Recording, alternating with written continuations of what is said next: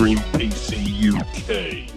Hi and welcome to episode 36 of Extreme PC UK podcast. I'm your host Nick, also known on Steam as Extreme PC UK. Today is the 30th of Jan, and joining me on the show today is... Hi, I'm Jansen, and on Steam, I'm Jay himself. Hi, I'm Matt, and on Steam, I'm Guardian. Hi, I'm Mark, and on Steam, I'm Showering Pope. Well, great. We're all here, all three of us, four of us. Cool. Tom will be joining us later on, as he's running very late from work, but he will catch up sometime in the show. I'd like to say, I hope everybody had their Christmas and New Year how they wanted, and they got what they wished for. Me, I'm totally skint. I don't know about you boys. Skinter than skint. Well, you lot are all building computers, so you can't be that skint. Well, the thing is, we're skint because We are we're now. building computers. Yeah.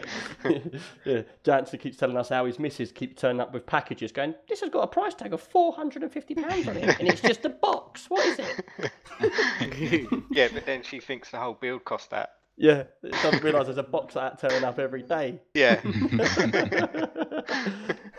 Right, let's crack on. If you've got any questions, first off, I'd like to say send them into extremepcuk@gmail.com. There could be questions about anything. We love questions. And we've got quite a few questions. I think there's 3 massive questions at the end of the show this month. There is actually quite a lot going on, really. First off, we've also got a Steam group. Just go to Extreme PC UK on your Steam and you can join that, and it lets you update with all the stuff that we do. We've got a TeamSpeak. Go to our website and all of our details are on there. You can message us with the email. We'll give you the details for that.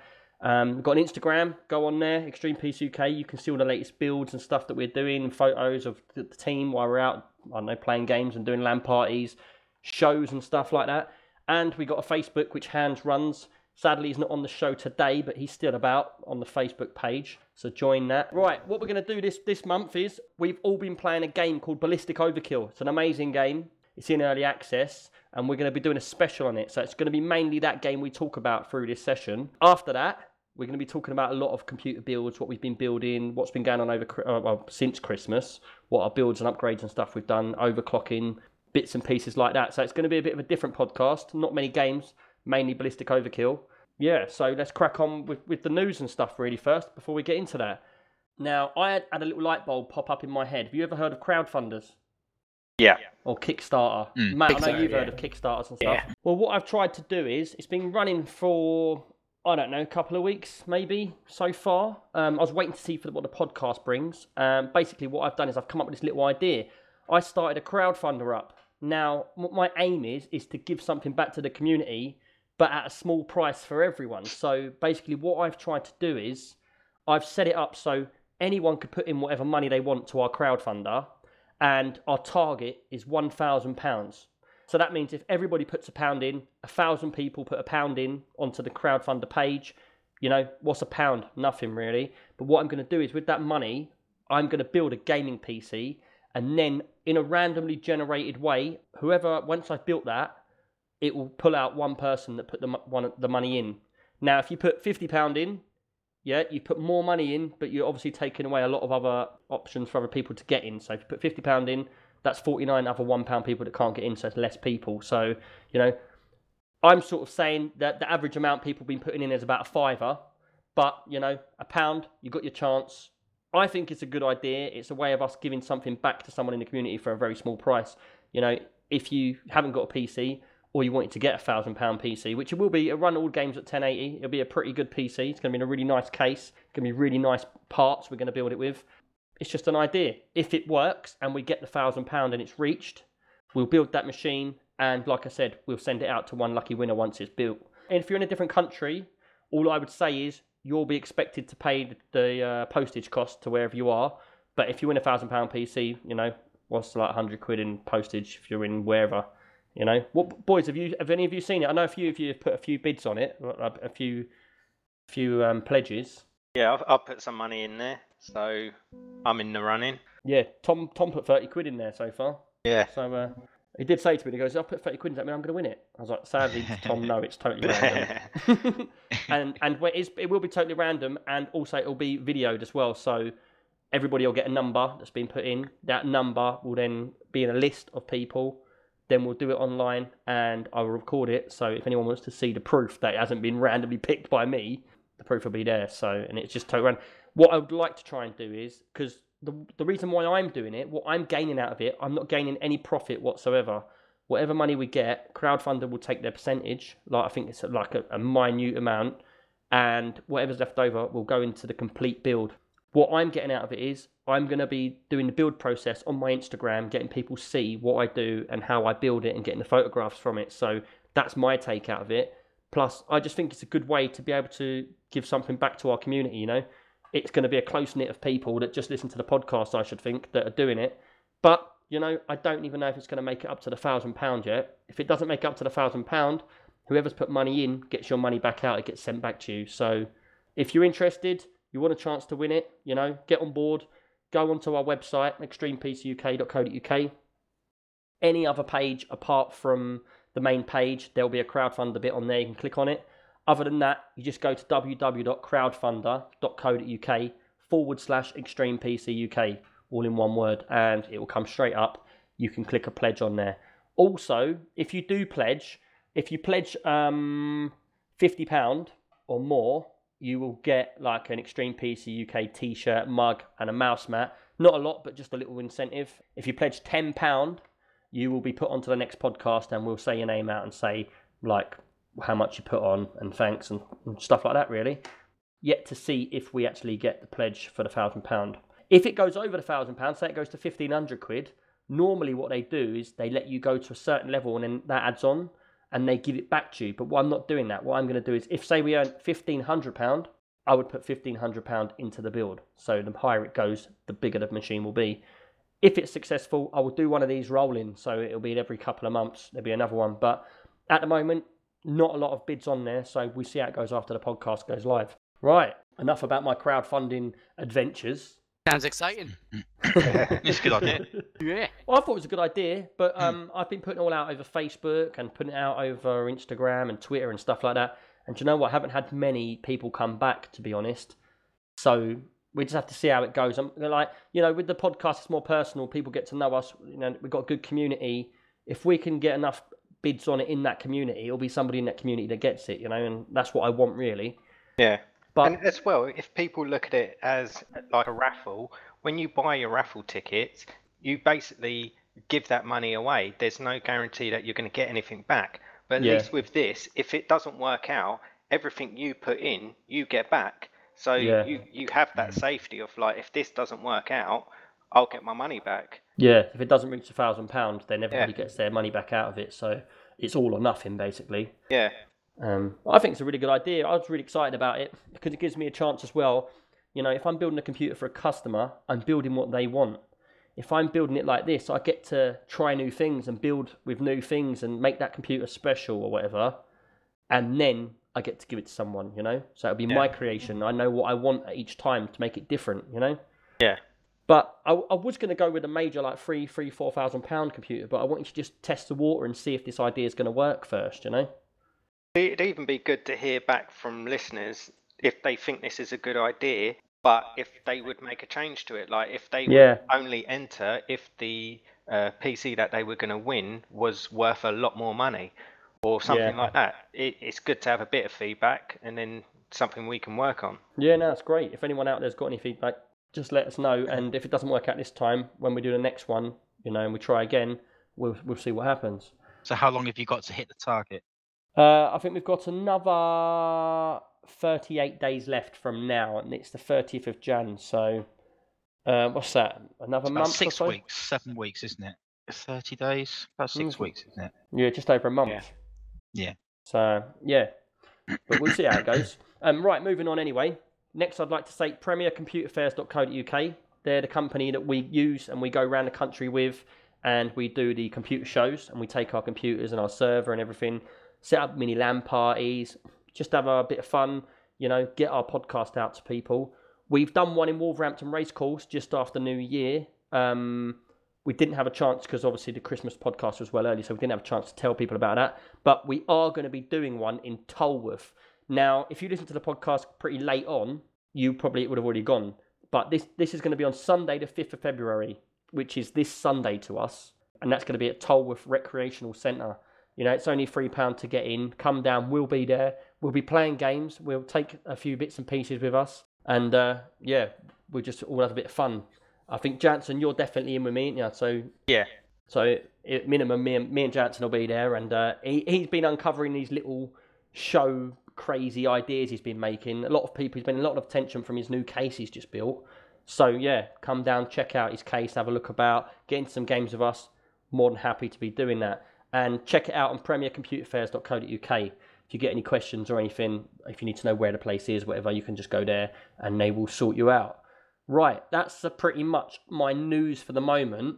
You boys are just going to say a bit about what, because your news is actually, you're going to talk about what you was going to talk about in your news after Ballistic Overkill, aren't you? Yeah. All right, cool. So, Mark, you're going to be talking about what?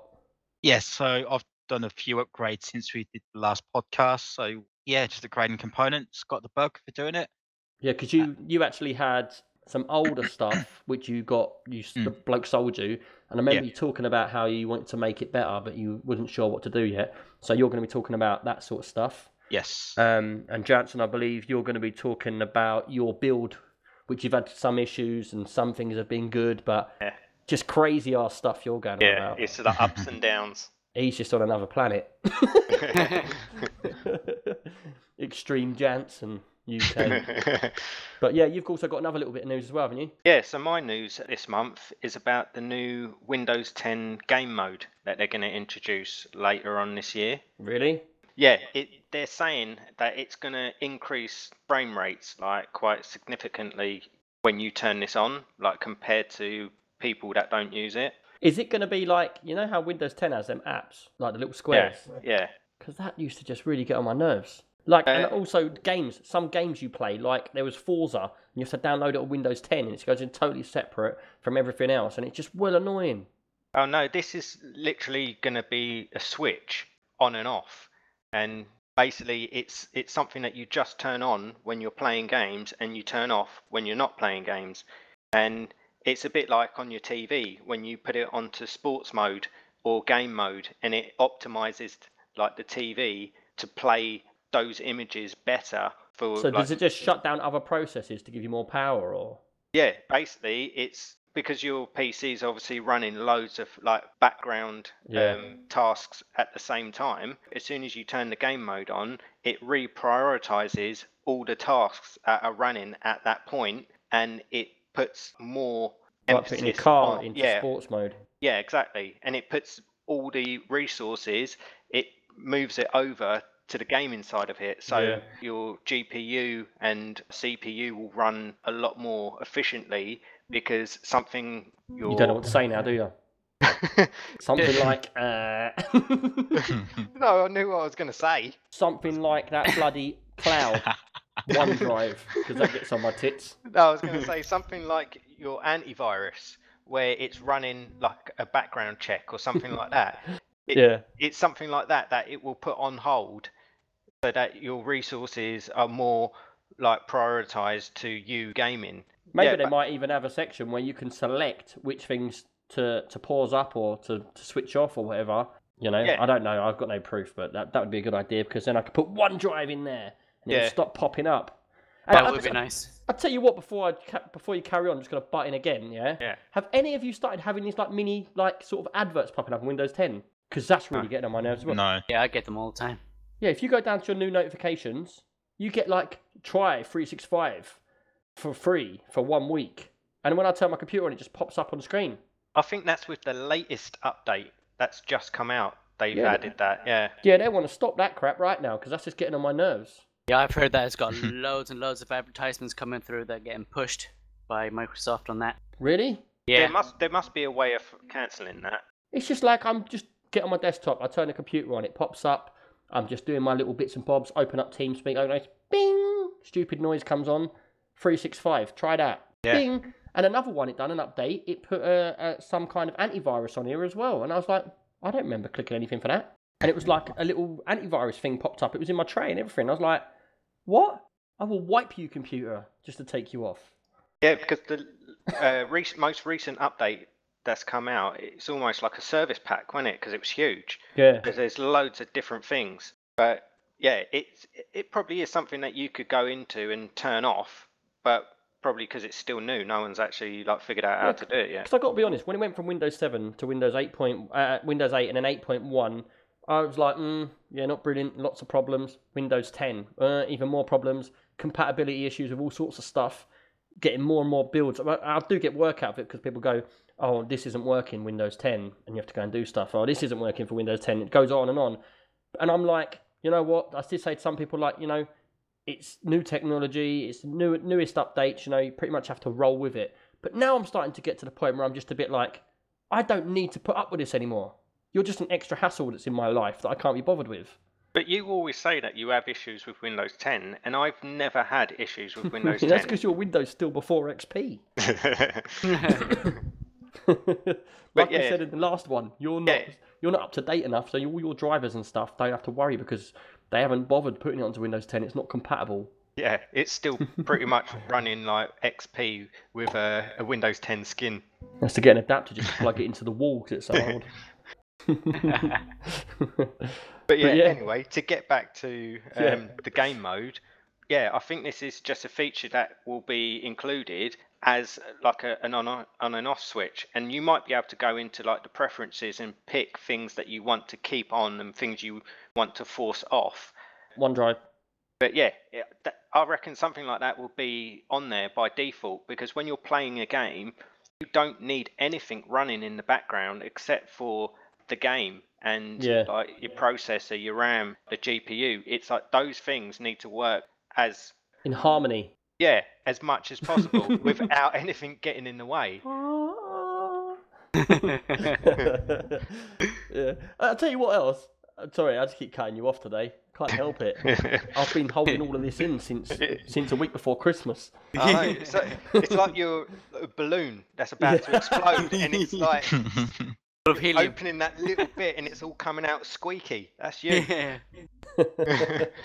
Yeah, the one other thing, does this happen to you lot? Be honest, yeah?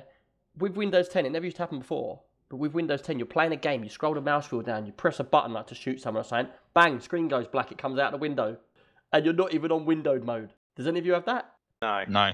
Yeah. Is that just me? Yeah. Matt, Yeah. you said you've had it before. I think it's in Armour 3. Oh, You're playing, you scroll down the mouse wheel to like get in a car or something, you click the button and bang, you're straight out back on the Windows desktop. And you're like, I'm getting shot at in game. And you're fiddling around with all the buttons. And Yeah, it's happened twice to me. You can see your TeamSpeak bar of all the people in there just rolling up and down with your mouse. Yeah, that's really annoying as well. Yeah, a lot of people have like the Windows button on their keyboard, like really close to the controls. Yeah, I've done that a few times as well. You press it quite a lot. But a lot of these new keyboards that are coming out have a game mode on it, and when you turn that on, it disables the Windows button. Oh, Yeah, really? mine's got that. Yeah. Just figured Mine that one probably out. got it, but I don't use it because I'm cack-handed left-hander.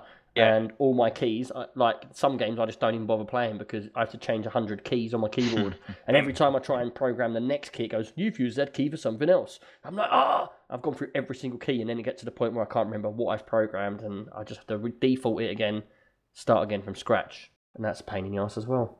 Yeah, but it's exactly those kind of reasons why they're doing this game mode, because they know how important it is for gamers to get that edge. Because they know how important it is not to keep upsetting people. Yeah, but they know that like losing like a couple of frame rates because something in the background is like taking resources, like that's going to piss anyone off. Well, yeah, because So- if you've got the same computer you went on over to Linux, that uses such a small amount of processing power and stuff that a game would run better on there. It's just so minimal, you know. But I think it's a good idea. Like if you're well into your gaming, it's probably something you will use a lot.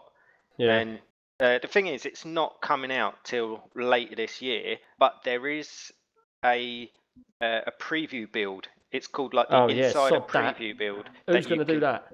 But a lot of people are saying it at the moment, the state it's in at the moment, it doesn't make a difference. But it must be Well, it's pointless then. because it's not for general release. It's probably on there so that Pause. developers can get a version of it so they can work with it. It's not really for the general public, but if someone wanted to try it to see how it works and stuff, they can download it and try it. Yeah, personally for me, if Windows 10 bring out any kind of new idea or anything, I'm going to be I'm not sure about doing it because, you know, the amount of issues they've caused me over the last year with just my own computer, having something else to put in the mix as well, I just keep the frame rates I got, you know. Yeah, well, it's that That's thing if you of have like, the choice. Yeah, Yeah. it's true. it's that thing of like getting beta versions of stuff. It's if you're going to get something early, then you've got to put up with the problems that it comes with. That's a fair point, but normally with Windows 10, it's if you're going to get something 2 years after they brought it out as the official release, you're still getting issues every day with it. Yeah, but I think like with something like this, it should be quite easy to do because all you're doing is turning off programs that are running in the background, and that should be relatively easy for Windows to do.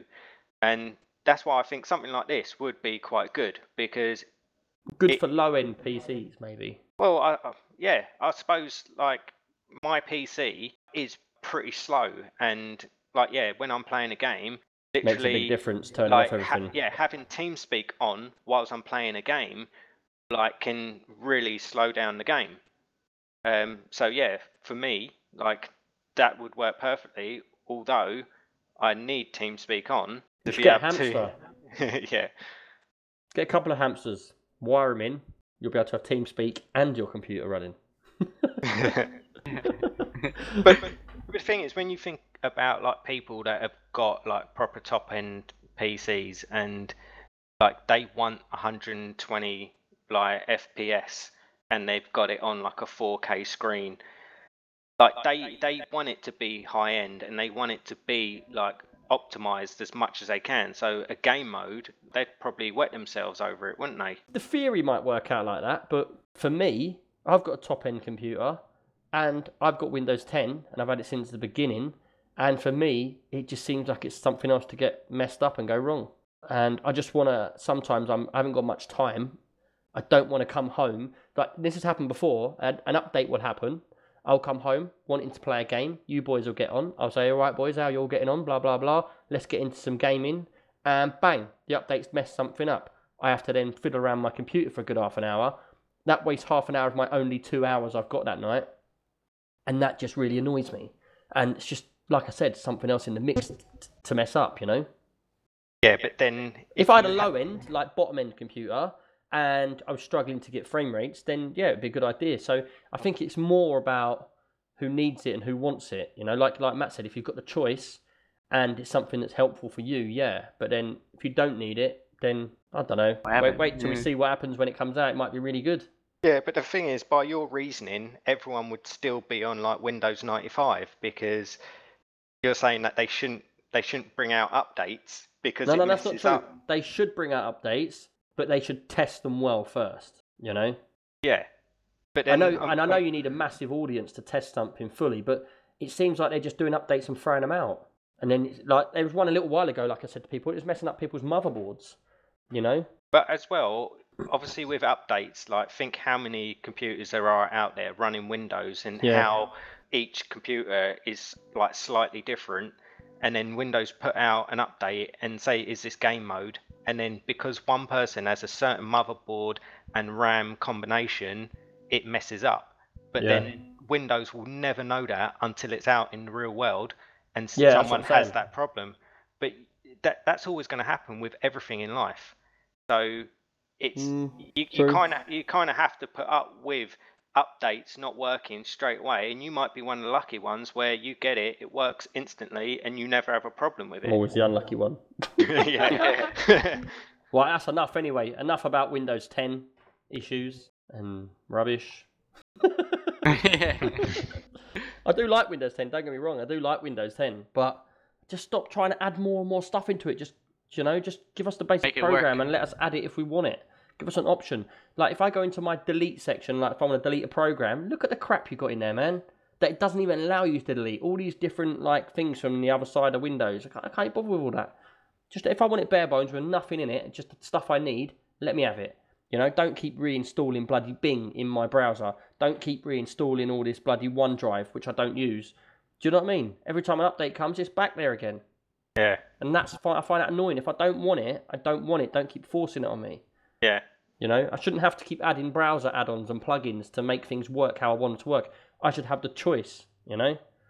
If I wanted bloody 365 or whatever, I would go and buy it. You don't need to keep slipping it on my face every once a month, popping up in my notifications. You know, that I find annoying. Makes me very angry. Right, let's move on. Ballistic Overkill. Now, this is a game we came across. It's early access at the moment.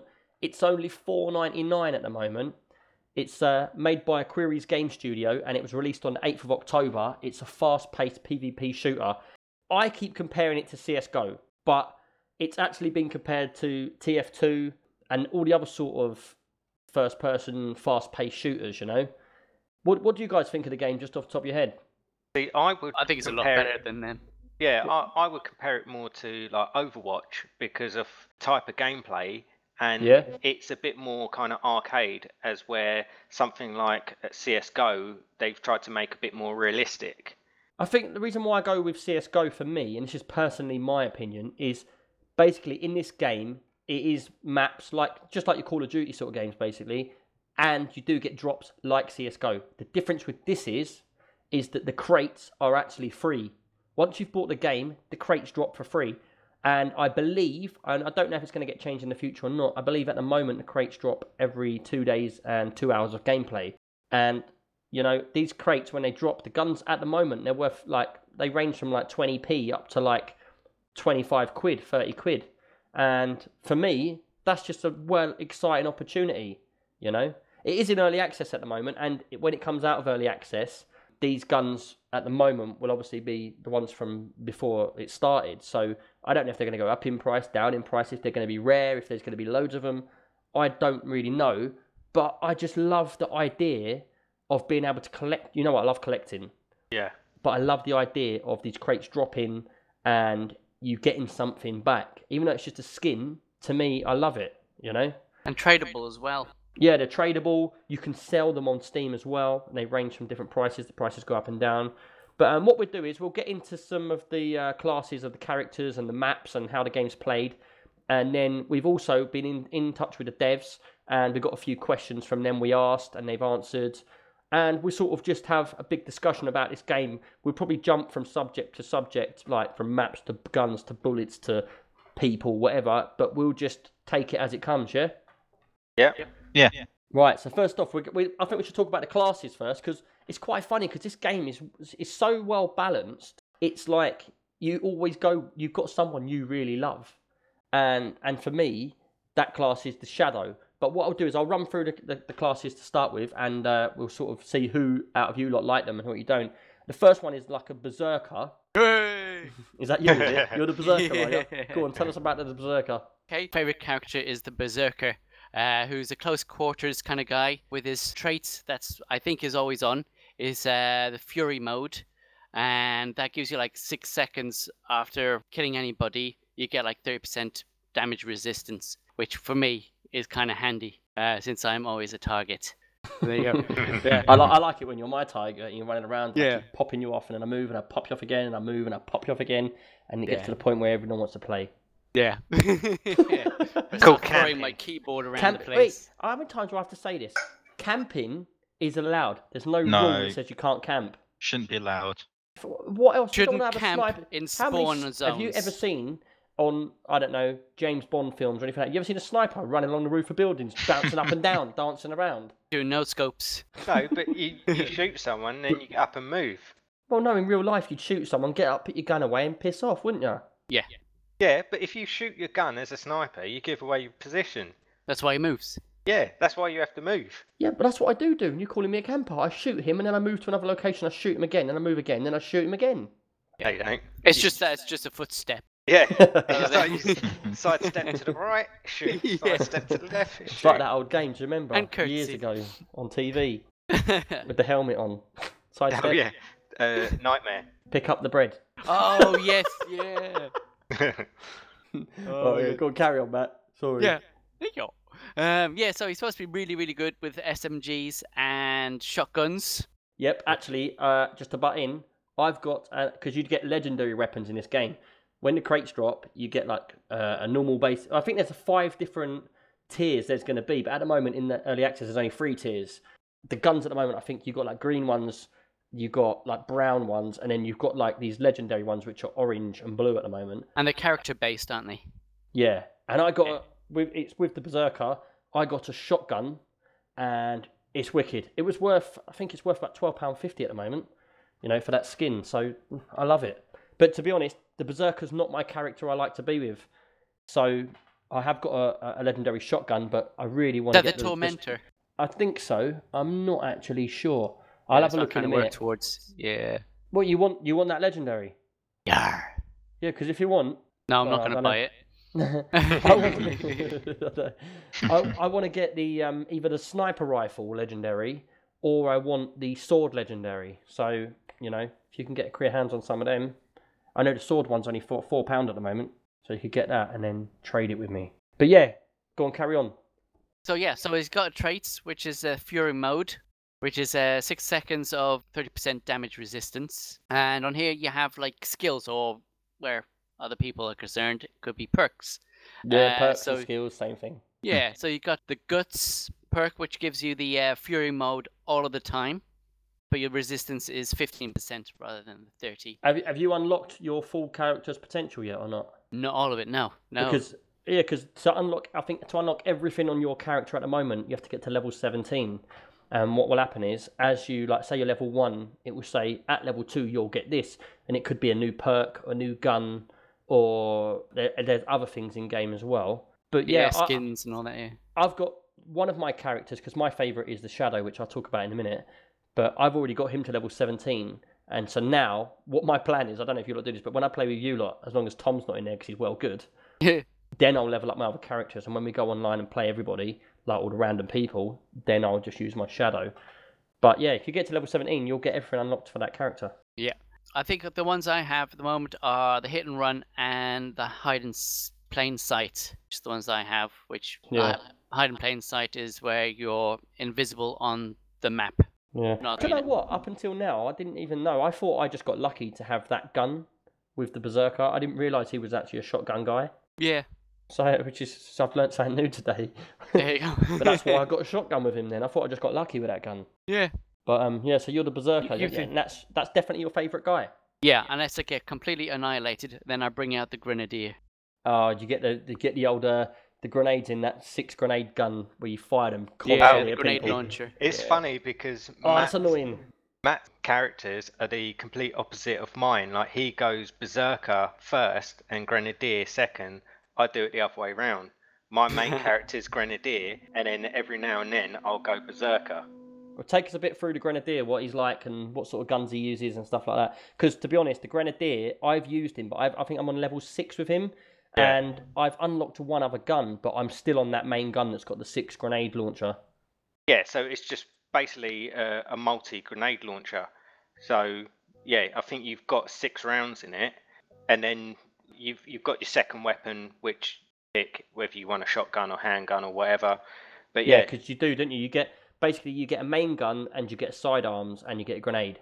So, and both, it's not just one of these guns that upgrade. As you go through the game, your levels go up. You unlock both of them weapons in both slots. So you can choose any 2 weapons. And the good thing is as well, like when they give you a sidearm, it's not so much a sidearm in most games where you got your main gun is a big gun, your sidearm is a handgun. With this, you can mix and match. So your main gun can be like the Grenadier. You can have your grenade launcher, but your second gun could be a shotgun or a machine gun. So, that's pretty good, because a lot of the time you don't want to be running around with your grenade launcher and then have to switch to a little handgun. You can have like 2 decent guns. But yeah, because have you found as well? It does really mix it up really well, because it's like you can see the person you're coming across. So like it's a tank. You can see he's massive. He's got all his armor. But then you're like, what gun's he got? He could have a little handgun in his hand, or he could have like some massive great gun in his hand, and you're just like. So, and they all balance each other out so well. So if I see him firing that gun, it does make you go back. And when you respawn, you sort of go, right, he's got that gun. I need to be this character with this gun to counteract him. Yeah. And the other thing as well is the weight of the weapons. So if you pull out your main gun and it's a heavy machine gun, like you can't really run very fast. Yeah. But if you put that away and get your sidearm, which is a shotgun or a handgun, or if you're Shadow and you've got a sword, you literally run twice as fast. So you could have like a handgun as your second gun, just to be quicker. So you can run around, and when you see people, you switch back to your main gun, do your shooting, switch back to the small gun, and run faster. Yeah. It is, But- and it's very fast switch as well. You can change all your keys as well, so make it really nice and comfortable when you're on the keyboard as well. Yeah. The other One thing thing I like- I will, oh, yeah. sorry, one thing I will say quickly though is a bit of news for Jansen is they're not going to be bringing out controllers port, which we'll go into later on, which is horrible for you. Yeah. But yeah, the keyboard's really easy to set up, and like I really like it because I can get my hands really comfortable on the keyboard when I'm playing. But yeah, go on, Matt. Sorry, you was going to say? Yeah. The other thing I like is they have like a thing that's similar to the Call of Duty thing where you drop grenades when you get killed.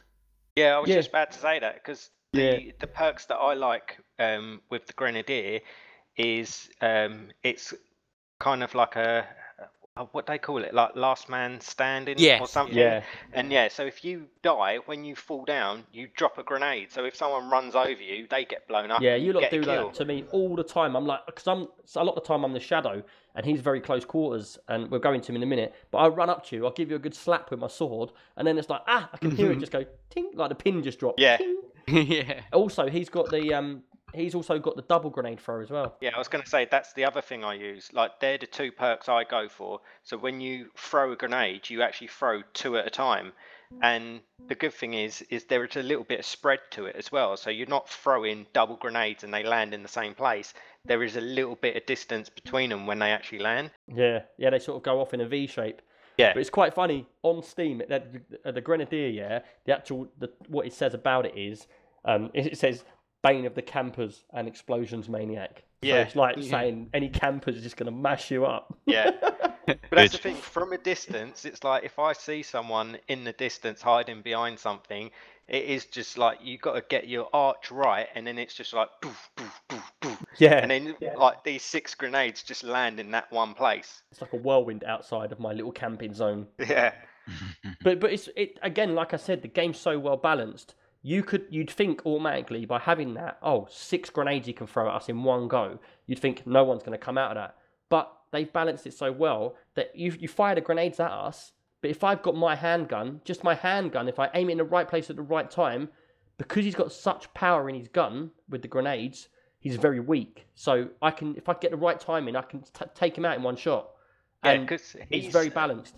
Yeah, because his armor is against like explosions, so he can get shot quite easily, but a grenade doesn't really do much Yeah. damage. Yeah. Right, that's a Grenadier. I'll go on to mine, what I like to use. I don't know, you lot seem to think I cheat with the You do. characters I go for. But anyone could go for them characters. My favourite character is the Shadow, and basically he's a ninja.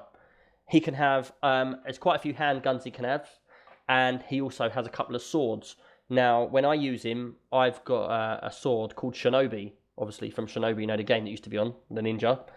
And it's like an arced samurai sword. I love it. I'm pretty sure it's not from the game Shinobi, and it's probably from the ancient samurai Shinobi. Yeah.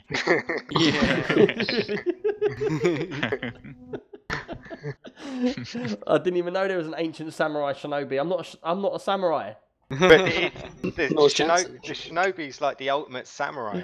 Don't worry, this is definitely getting edited out.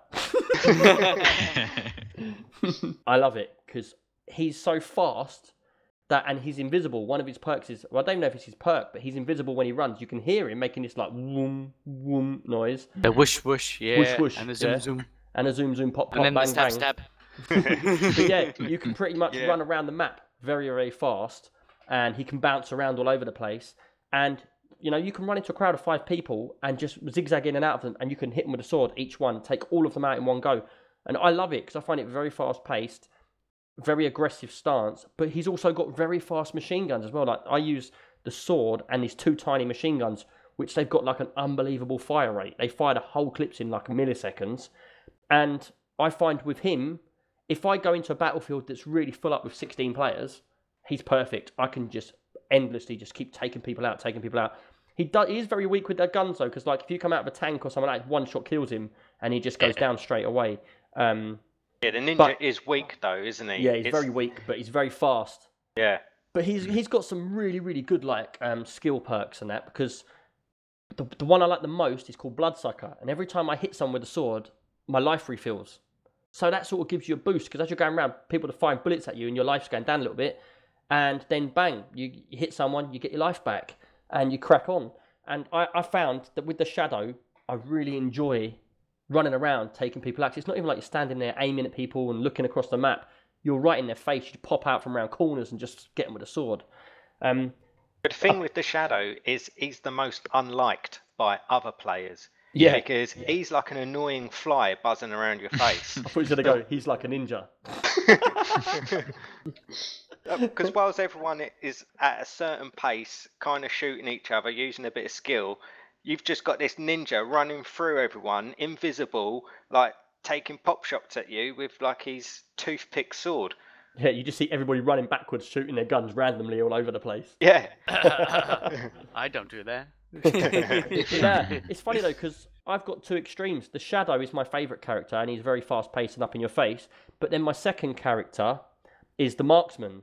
You know, long, far away, sniper rifle. I love a bit of camping every now and then, so I'm either in your face. So what I do normally is I get people go, "Oh, you're camping."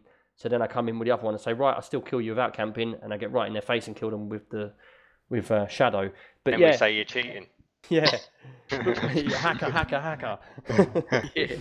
But yeah, the Marksman, I really like the Marksman. His perks and stuff, some of the ones, I don't know which perks I actually use on him, but when he gets his sniper rifle out, once you've actually settled and you stop walking, he goes invisible. You can still see him on the map, but he's like he's made out of glass. Yeah, he looks a bit like Predator when he goes invisible. Yeah, and yeah, that's his job, just to mark, you know, you just sit right back there, pop people off, zoom in, and I love that. I love it when I shoot someone from right across the map. They're like, ah! And then what they do is they come back to that point. So what you do is you shoot them from the left corner of the map, and then you just watch them come out of spawn, run to the left corner of the map, and you shoot them from the right corner of the map, watch them again, and then you go back to the other side. Yeah, because the thing with this game, you do get a kill cam. So when someone shoots you, you see where they are. And when it's a sniper, you get a pretty good idea of where they're camping. So you sort of head that direction, and then they pop you off from the little corner just before there. But your thing is on the map where you've got the crates moving across the top, and you're on that conveyor belt, and you're Overhead. you're standing on it, and it's a storage container being moved by a crane, and you're standing on top of the crane, moving backwards and forwards. Yeah, it's called overhead. We'll get into that in a little while about the maps. But like I said, there is a very big range in this game. It's a very small game, but it's just so fun, man. I love killing you lot in it. Yeah. But yeah, that's the Marksman, your typical sniper rifle. Not really a lot of detail to go into. But yeah, Tank. Mark, I believe the Tank's you, isn't it? Yes, that's the only character I really play with, to be honest. It is. I adopted him because when we first started playing this, you were Shadow, and it just annoyed me. And it just annoyed me as well. Yeah. And it seemed that Shadow, you know, obviously Tank's got all this armor, he's like built, and Shadow just couldn't kill him in one go. So I sort of adopted him as my character. It takes me 3 hits of the sword to kill you, so I have to come in, hit you, and then sort of bounce around, try and do a U-turn, hit you again. Yeah. And meanwhile, he's only got to take one shot at me. So if he steps backwards and takes one shot randomly, normally gets me. That's it, you're dead. Yeah, shotgun. And Mark did put a little video on YouTube, didn't you? Of the one time, because I normally came, Mark. No. The one time he done the recording, and he killed me time after time. And he's like, I'm loving this. I'm going to make a video out of this. Yeah. I went straight up onto YouTube too, right? But yeah, the perks that I like using, he regenerates health. So if he takes a shot to him, he'll slowly regenerate. I think it's 10 points, 10 health points every now and again. And the second wind. So if you're down, he lays on the floor, doesn't he, and shoots. About to bleed out, he'll still be able to shoot people. And I've got a few people with that sort of perk. When he kills someone from the floor, does he get back up, or is he done still? No, he's bleeding out. So you've got 5 seconds, I think, and you can only use a handgun. Yeah, because I don't really use a tank, and I never realised if it's like when you shoot someone, you get back up, or you get second wind, or you get a bit of life back. You know, if you can, but you do definitely die after them seconds. But yeah, tank's pretty straightforward. Holds heavy machine guns and big guns, and moves slowly, and just very armoured, isn't he? Yeah. Right, what else we got? We got Wraith. and we've got Vanguard. Any of you play with Wraith or Vanguard? I played a little bit of Vanguard. I played a bit of Vanguard. Yeah, it's One like of my favourites. in the beginning, I kind of wanted to play all players to kind of like level them up all at the same time. But the more I was playing, the more I realised that certain They just don't fit with you. Classes, I wasn't really interested in. And Vanguard and Wraith were pretty much the two that I just weren't interested in. They seemed a bit kind of generic. There was nothing really special about them. Vanguard, I kind of found, was a bit of like a generic player. It's just nothing really that special about him. I like to go for characters that are a bit more kind of quirky. Yeah, I've not really done Vanguard, to be honest. Yeah, I think he's an in-betweeny. He's like he can be either a tank or a killer sort of thing, and he looks like he's more kind of armored that way. So if that's Vanguard, what's Wraith? He can actually be an amazing character. Who, Vanguard? Yeah, he is one of the better characters. As you say, he is very bland, not very quirky, but if he's played right, he's very accurate. He's got very high HP, quite good armor. He can just I've been in matches where I can just kill people over and over and over without dying. Really? I've got so much health. Yeah. But I do notice that in games that I play where people are winning all the time, they usually are a Vanguard. But I think it's because they're so evenly balanced throughout their skills, where other players are really good at one thing and really bad at something else. He's kind of a jack of all trades, so he's so balanced in the middle that he can kind of take on anyone. But it depends on your playstyle. Like Tom said, I've seen a lot of people play Vanguard, and I'm like, why are they using Vanguard? He's a bit normal. But like I said, if you know how to use your characters well and use their best traits, he comes across very, very strong. He does keep killing you. Like, why? How do you keep killing me? Yeah, you know. But that's the kind of player that if you just jumped into the game, picked Vanguard, and just played him all the time, you probably win a lot of your games.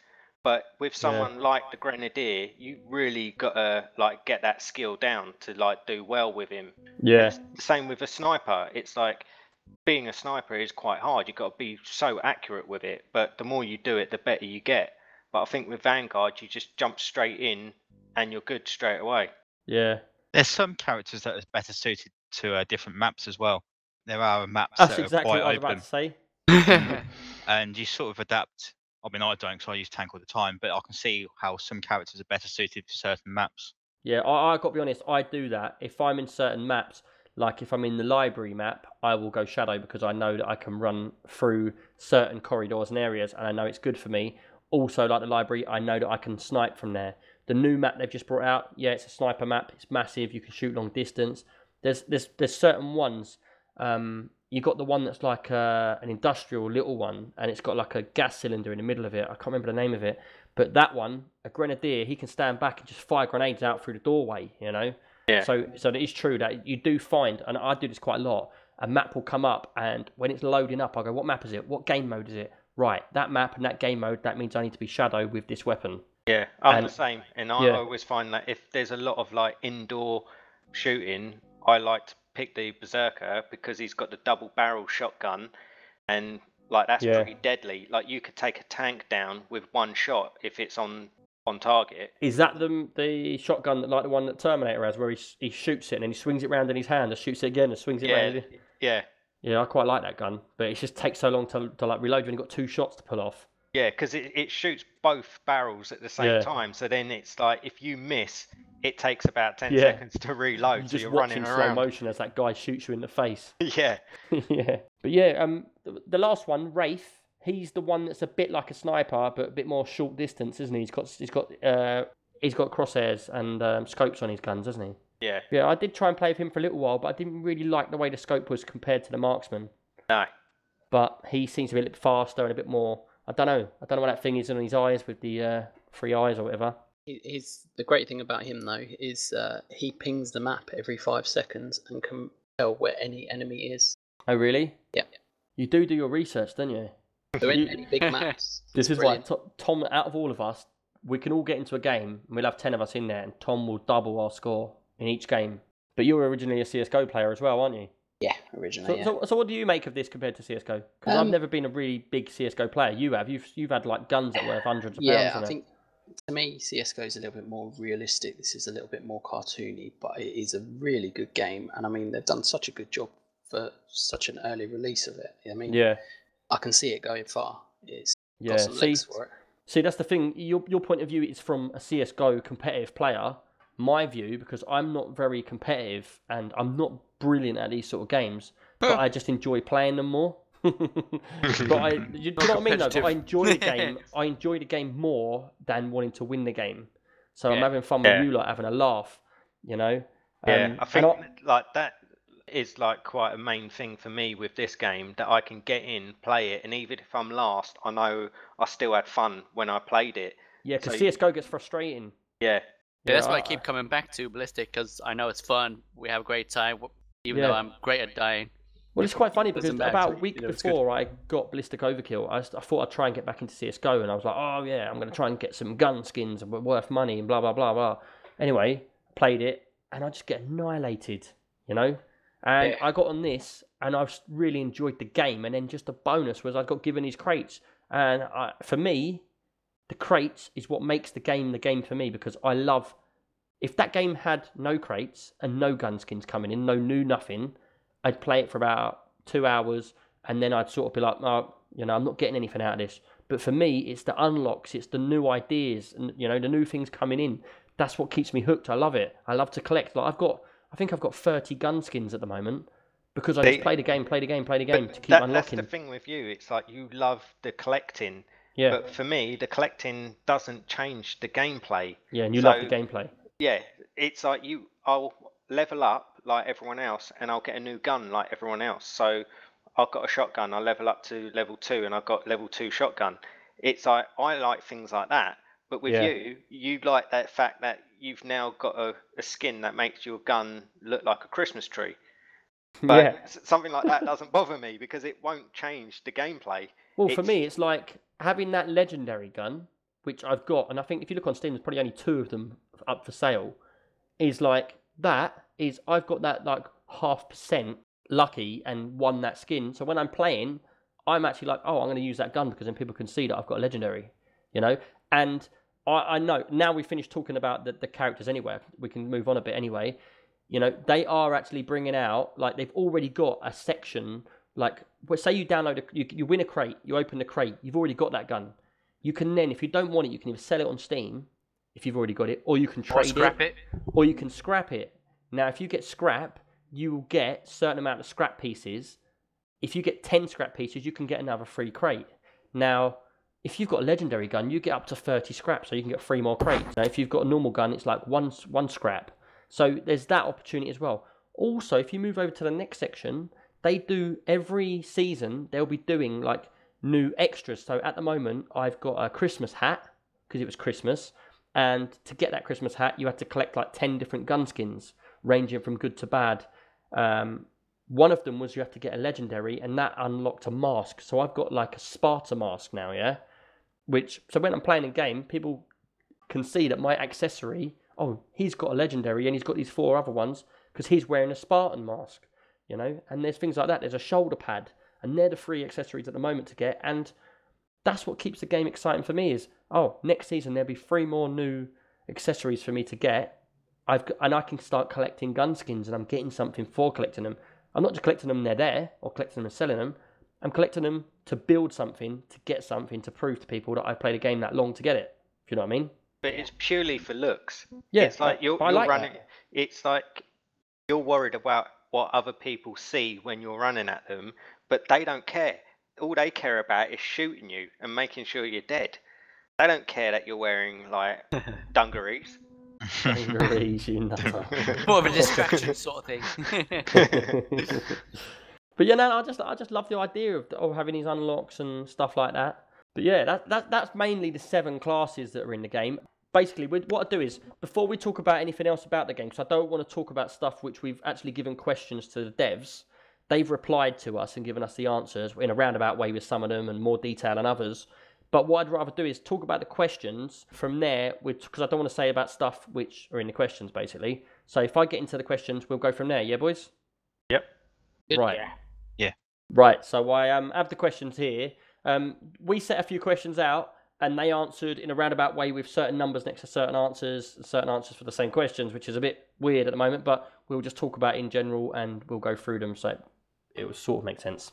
But yeah, right, so the first question we asked them was, will there be any changes to safe zones at the moment, as players will come out and shoot you and then run back into their safe zone? Will this be changed? Because that is something that, and obviously you've got to remember, this game's in early access, so there's going to be issues which are decided by the players. And the players will get back to the devs and say, look, we like this, we don't like this. And there's some things that just, it's not game breaking, but very annoying. When you spawn in this game, when you die, you spawn back and you're in a safe zone. And you'll have like a blue or a red see-through door, which you'll be behind. Now, the way I believe it should be is, you should be able to run out that door, but not get back in. Not go back in, yeah. Yeah, because once you go out there, you're in the field, fight it out. If you die, you die. But what we find is happening a lot is, you run out of the safe zone and people will shoot you and run back in. So you're just standing there, they're taking one shot with their gun and running back in, which I found very annoying, because a lot of people will win the game like this by just coming out. Say it's a team deathmatch. If you've got 2 people on one team and 2 people on another team, which normally is 16 people total, but just for example, them 2 people could shoot you once and then just stay in a safe zone. And you can't win the game. You know, there's nothing you can do about it. So a lot of snipers are doing that as well, where they'll come out, they'll take shots. As soon as someone starts shooting at them, they just take a step back into the doorway. Yeah. I find this very, very frustrating. So we put that question forward. We're going to mix this with another question. Another question we asked was, will the team balancing be fixed? Because at the moment, basically, say you've got 2 players on one team. Obviously, when more players come in, it'll put 2 players on the other team to even it out. Say you get up to 5 players on each team, and then 2 players on one team drops out, you'll have 5 against 3, you know? So you could, in theory, have 10 on one team and 1 on the other team, because then people have left, you know? And that was another thing that we actually noticed was happening quite a lot at the moment. You know, you'd be like, hold on a minute, who's on my team? Look, and it's you, and there's 10 people on the other team. And so we asked them that as well. Now, they got back to us with all their answers, and obviously, you know, they're very busy. They're building the game all the time, so they're giving us what the future's going to hold and stuff like that. And basically, they said they were always on the lookout for this kind of problem, and they're grateful that we brought this up, you know, because it's something then they can focus on.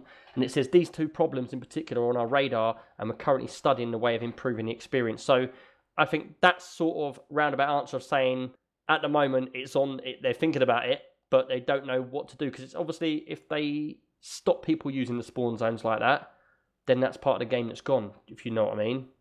Yeah, you know? They'll probably think of a way of changing it, because I think it's a good idea that you have that safe zone, because in that safe zone as well, you have you always have health, don't you?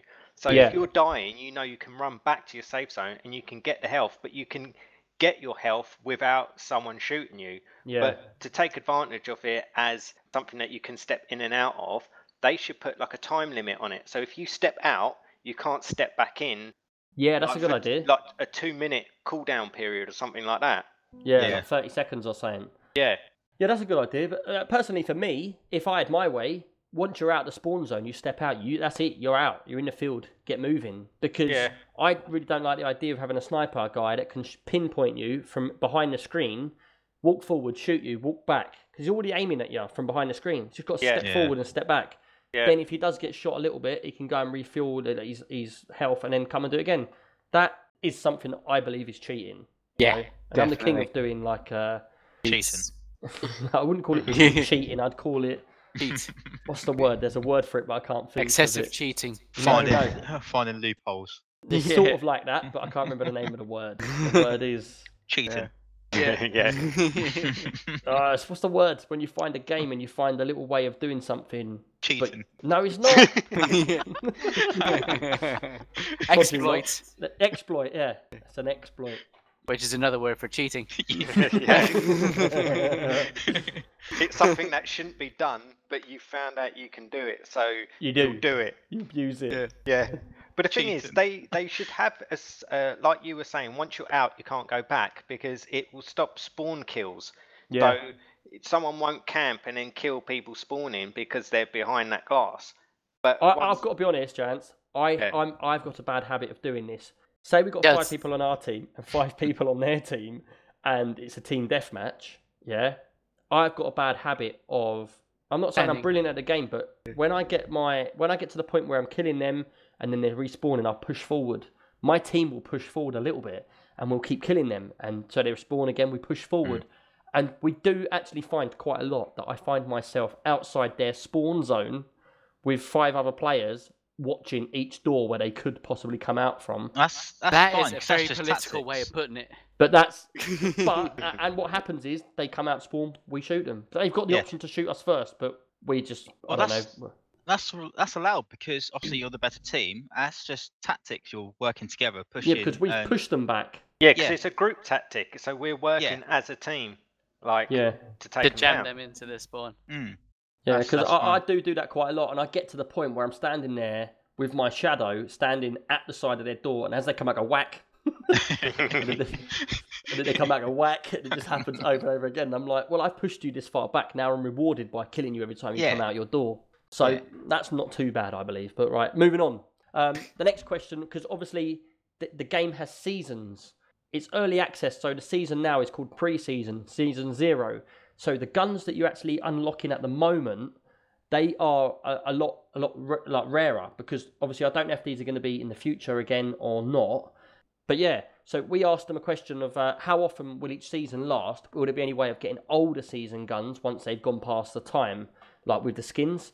And they came back to us and basically said that what's going to happen is approximately every year it will loop around. So the season will last about 2 months. And I don't know if this is 100% set in stone, but this is just the idea. It will be 2 months each season from when the game is actually officially released. And the seasons will loop around. So if you don't finish your season of gun skins in, let's say, January and February of the year, the next year they will come back again. But the one thing that worries me about this is I want to see new guns all the time. Yeah, so they're going back to old ideas, isn't it? Does that Yeah. mean that there's only going to be 12 different types of skins in this game?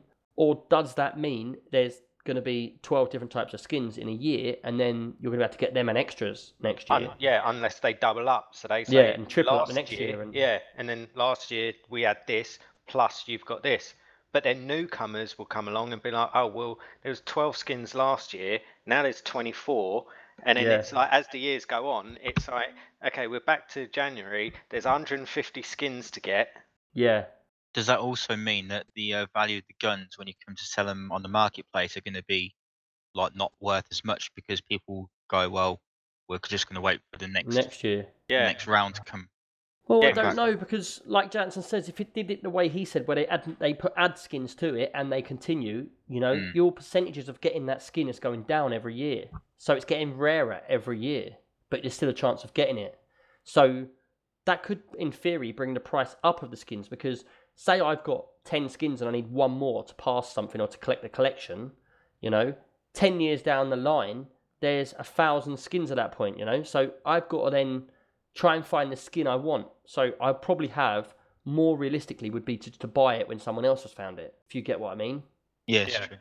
But You got less I don't chance know. of getting it yourself, but there's more chance of it being Yeah, out there. being it's out not there gonna somewhere. Be rarer as such to the community, but it's going to be rarer to yourself to get. Yeah. It depends which way they go with it. 'Cause, I mean, if they wanted to make the guns, like for example, you can have last year's guns and this year's guns only, but the year before that you can't get them again, or you can't get them unless there's a special event or something like that. Then it would make those guns really rare and really expensive. Yeah, because then if they stop doing it, they discontinue a skin, that's when the price will go up, because they'll be like, well, there's only 20 of these skins out there, and we've discontinued it, and then that's when a skin is worth like a couple of grand. Or they just make it only available on special events or via special ways, like collecting certain things. Yeah, but they It'd be did a good say idea for them to do. when they sent the answers back to the questions, and this is from the actual game designer, his name's Lucas. When he actually sent the answers back, he actually said most of the questions that we're actually asking are possible, but they depend on community and overall success of the game. Because the stage they're in at the moment is really pushing that game out there, getting everybody to get on board, And I suppose once it gets mainstream, if it picks up and they get a massive attention, which I think they will easily, that's when all these big ideas will then come into play. At the moment, I think it's more focused on gameplay, characters. It's resources, isn't it? Yeah. Because they're not going to waste their time on something like skins when like the actual gameplay needs work. Yeah. Well, they've said here they're going to wait. They're going to wait it out and see how the game gets on, and then that in the future, then they can dig deeper and more into these questions that we're giving them. But with the game skins, like I said, I love the idea. Personally, for me, I'd like the game skins to, once they're gone, have it running for 3 months or 2 months or whatever, and then that's it. At that point, they're cut off. If you want them, if there's a gun skin you want, you have to buy it from someone or trade it with someone, because I think that will push up prices of guns. If there's a really rare gun that comes out, like at the moment, I know out of the legendaries, there's a sniper rifle. That's the one I want. That's what everybody wants. And that goes up to, I've seen that go for about £50 on Steam already, And like I said, I don't know if these gun skins, after the game comes out of early access, are going to actually repeat again. I don't think they will. I think they will be limited edition skins from pre-release, for the people that were there at the beginning, But like I said, it's all we're going to have to keep watching and see what happens. Right, so the next question we asked them, basically, we have a few players that only use controller, which we spoke about earlier on with you, Jansen. Yeah. And we asked them if there's going to be controller support and in the near future, because you actually play with controller, don't you? Yeah, I play everything with controller because I hate using a keyboard and mouse.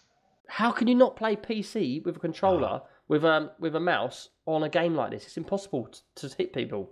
Yeah, for you. You playing with a controller is what I'm like playing with a keyboard and mouse. Yeah, but no, what I'm saying is, you got 10 people in the game. One team's got controllers, one team's got mouse and keyboard. You no way in hell are you going to win. Yeah, but I'm going to lose even more with a keyboard and mouse because it's a disadvantage to me personally. Yeah, that is reflected in his kill to death ratio on the game at the moment. It is appalling. It's appalling. What do you think, Tom? Could you imagine playing that on controller? I couldn't do it. Yeah, because it's personal preference. Yeah. No, but it's not. It's not Yes, you. it I'm is. getting at. I get what you're saying. That you're bad with a controller, but you're going to be double bad at keyboard and mouse. Yeah. But for you, isn't that just game breaking for you because you just can't keep up with people playing the game? Well, no, it's like I'm keeping up, but I'm at the bottom. That's the way we like it. It's dropping I it can't up. imagine on a controller like the amount of movement you've got with a mouse. You can move a mouse. You could have sort And the of a sensitivity on this 30 game when you centimetre first get mouse in mat, is you can move it 30 centimeters. Whereas with a controller, you've got like 2 centimeter of movement each way. Yeah, and like I was just saying, in the sensitivity on this game when you first open it up and play it for the first time, it's so fast. You just like move a millimetre your mouse and you spin the other round. Yeah, but you That can was change the right for Matt, then. sensitivity on a controller. You've got analog sticks. Yeah. And you can change the sensitivity of an analog stick. But it's the way your brain works. If you're using sticks and you're using a mouse, it doesn't matter that I can move quicker with a mouse. It's the accuracy of That's me what I'm saying, moving though. with the Like, mouse. I can move my mouse 30 centimeters across to the right of my mouse mat, and then I can move it 2 or 3 mil to get accurate pinpoint on the head. Whereas with a controller, you've got to go hard to the right, and by the time you've done that, it's got over there. If you've got it set low, then it's taken you extra time to then move it a little bit and pinpoint it. Or if you've got it set really fast, when you've gone over there, you're moving it a tiny bit and you're going way up to the right or way up to the left. So I can't What are you imagine trying to that say could to have you? it Yeah, but the set thing is, just right. the sticks are analog. So the more you move the stick, the faster it moves. You don't move the stick 100% to the right, 100% to the left. You move do. it slightly. Yeah, but that's the difference between playing with a keyboard and mouse and a controller. You use the analog sticks as much as you need to move.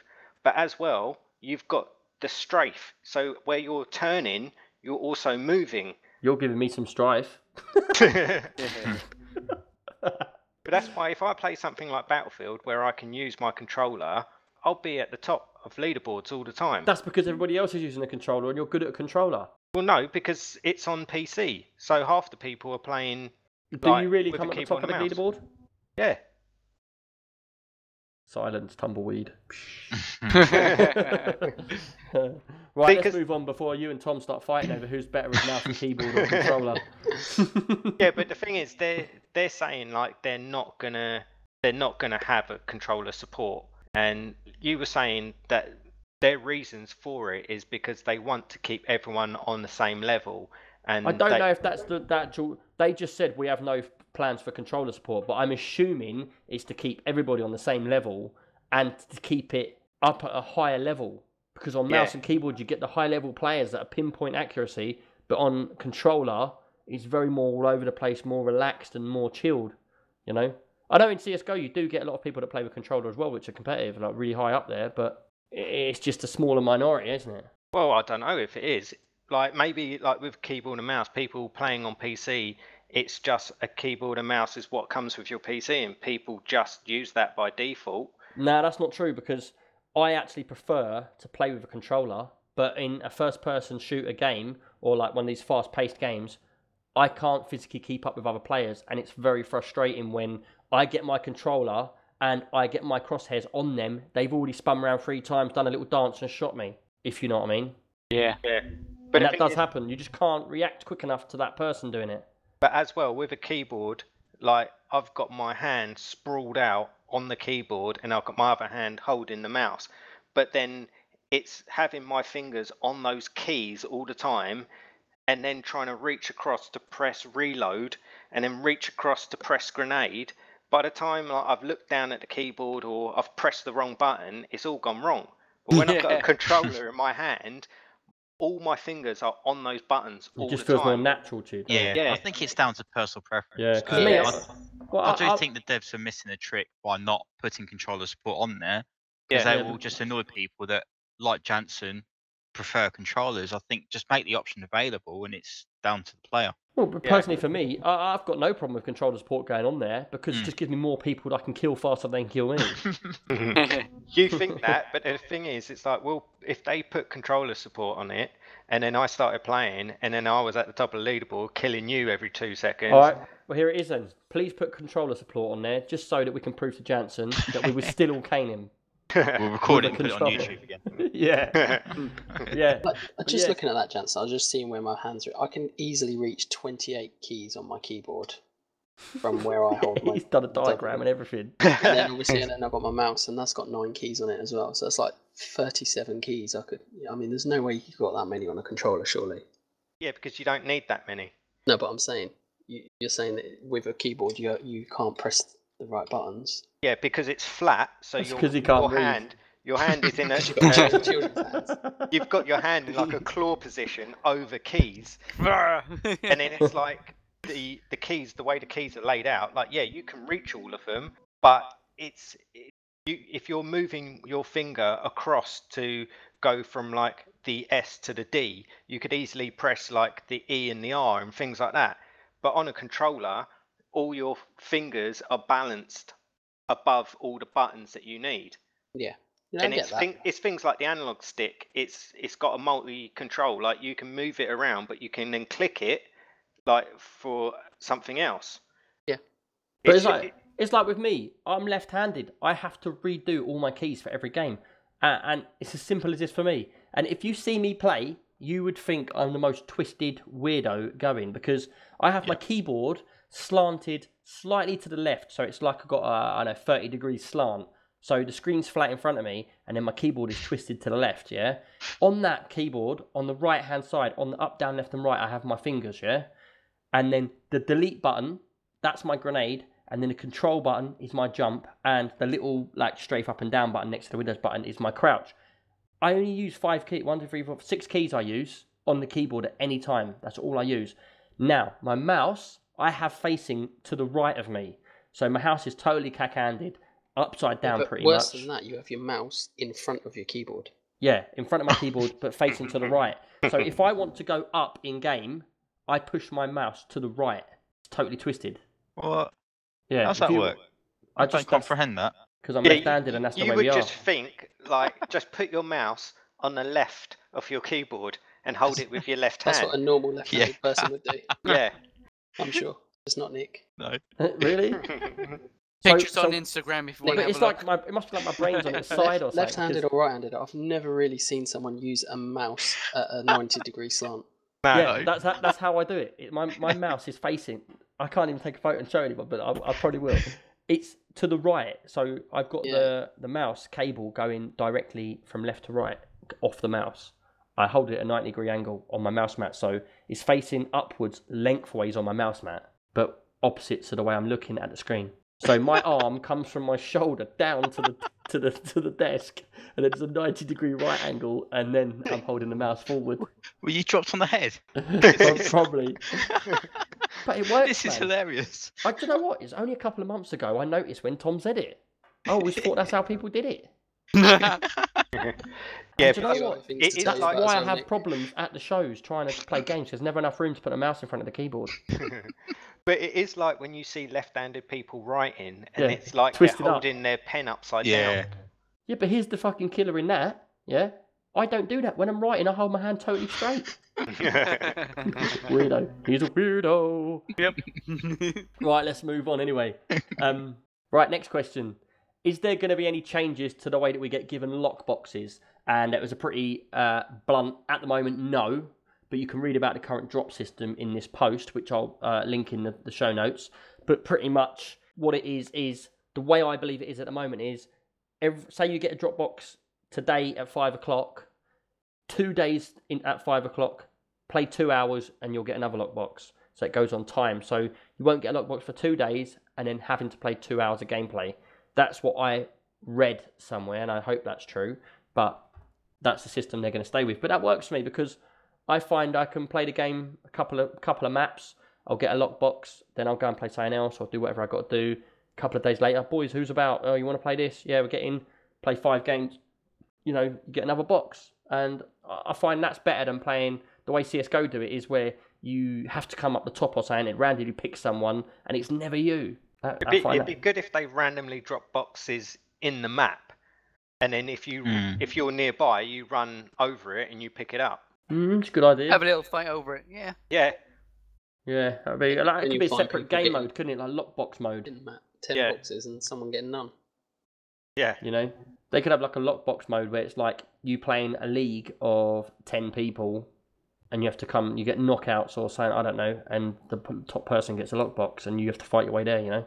Or if they did it where they drop it in the middle of the map, and then whoever gets there first picks it up, but then they're carrying it, and then there's like the match lasts like 10 minutes. Whoever's got it at the end. Yeah, if you kill them, they drop it, you pick it up, and it's whoever's got it when the game finishes keeps it. Yeah. Yeah. Or even better than that, it will be like a capture the flag thing where whoever's got it, time ticks up every time you're holding it.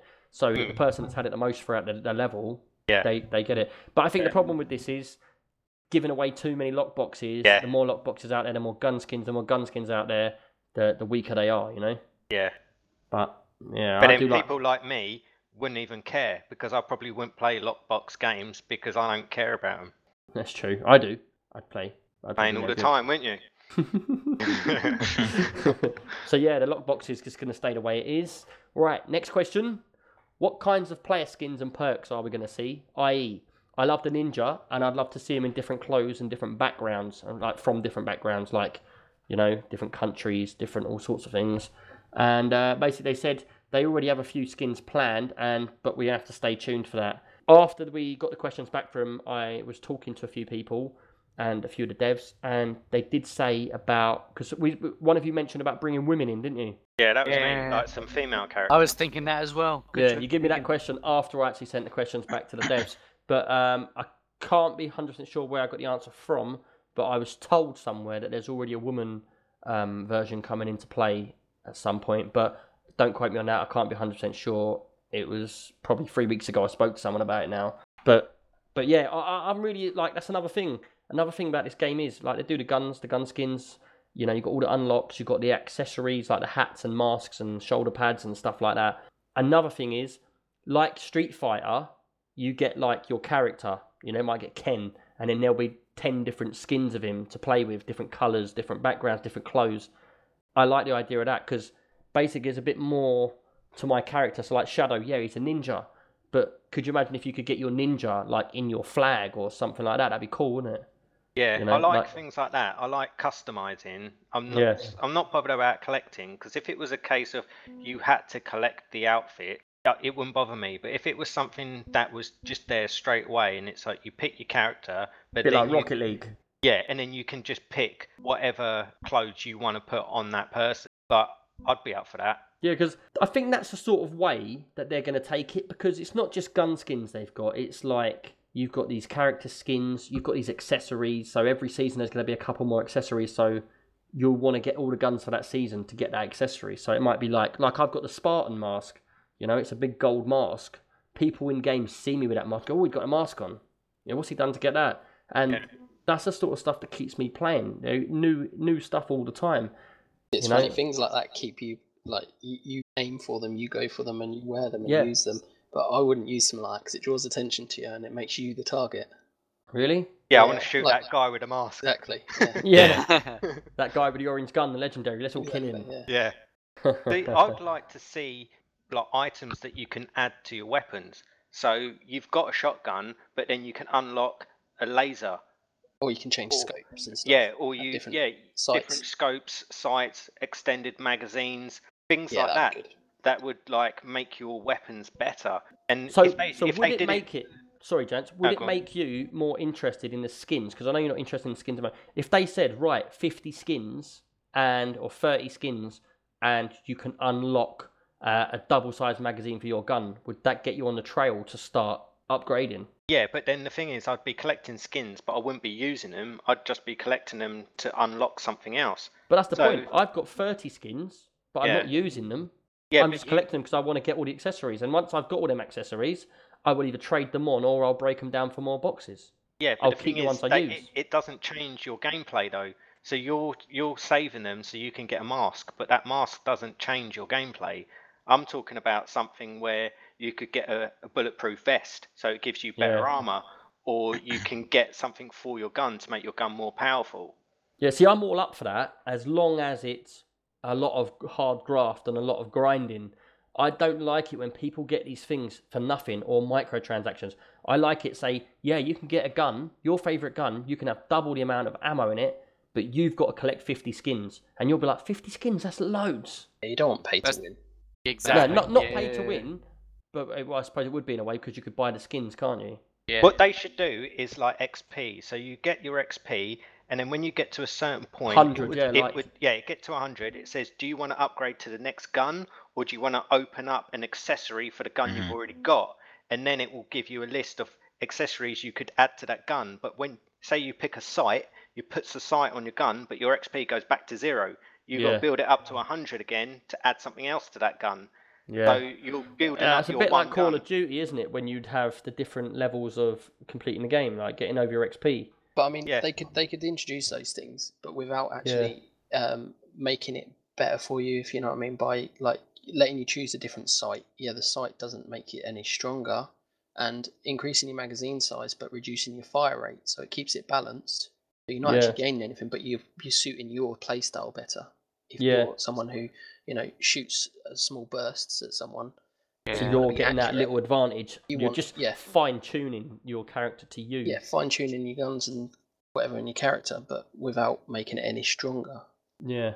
See, but I would disagree with that because I would think that you're going for a lower gun, but you're adding more to it to balance out with someone who's used their XP to get the better gun. So instead of it doesn't make your gun any stronger, it just balances the gun in a different way. Like you could make your shotgun shoot like a lot faster, like twice the speed, but half the rounds, half the damage.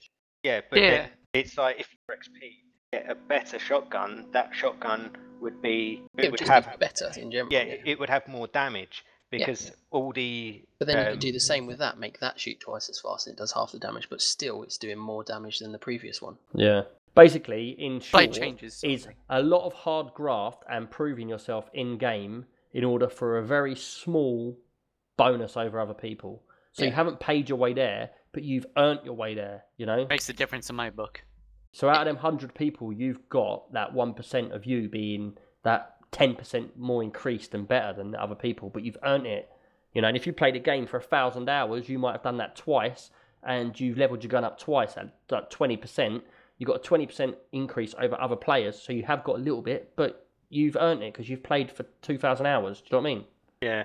But if they gave you slots like in your gun, so you can add 2 accessories to your gun at any one time, but then there's 20 that you can unlock, rather than you being able to put all 20 on that one gun and having some mammoth gun, you've got these 2 slots, but you can change between. Yeah, that'd be better. Then you could choose what you're going for, if you want to go for like increased damage or bigger Yeah. clip sizes and stuff. Yeah. See, So- for me, what I'd say is, at the moment, currently in game and what they got and what we've played, I find, and this is who's leveled up to level 17 with one character of all of you.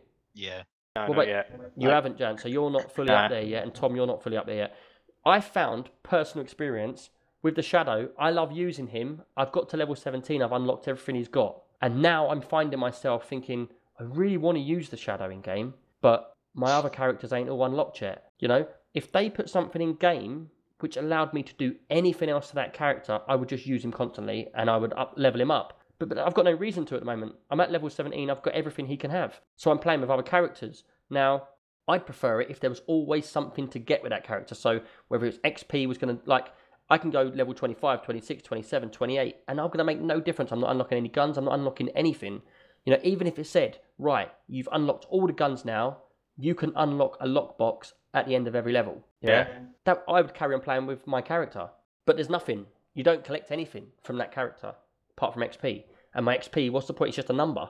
Yeah. Another game that I've played that's quite good. It does when you play with a character that's maxed, it gives you 20% of what you would have earned with that character Yeah. to use on any other character. Yeah. So so it's Like your always a best little bit of a character. perk.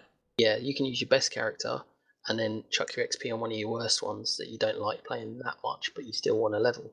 Yeah. Play him as much.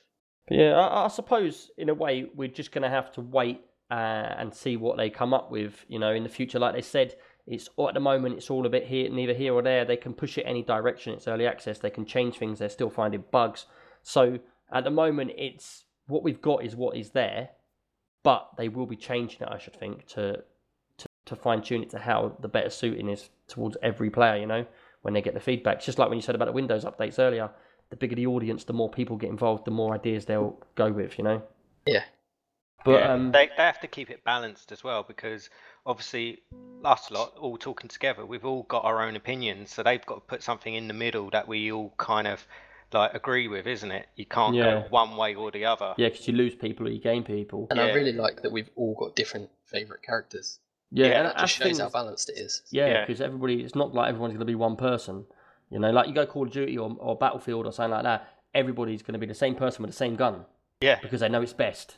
yeah. You know? You never see someone being a medic. Yeah, Yeah. they're told to.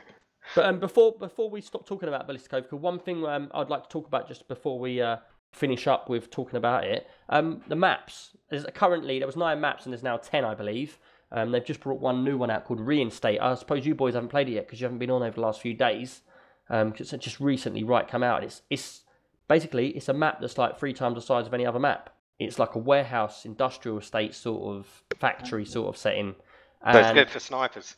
it's good, but it's good for everything because it's got different buildings to go in. So you can be a sniper in the main building and shoot across the other side, or you can run around outside and stuff and go in different doors. And it is pretty good map. I haven't played on it for a long time. I've done probably a couple of matches in it.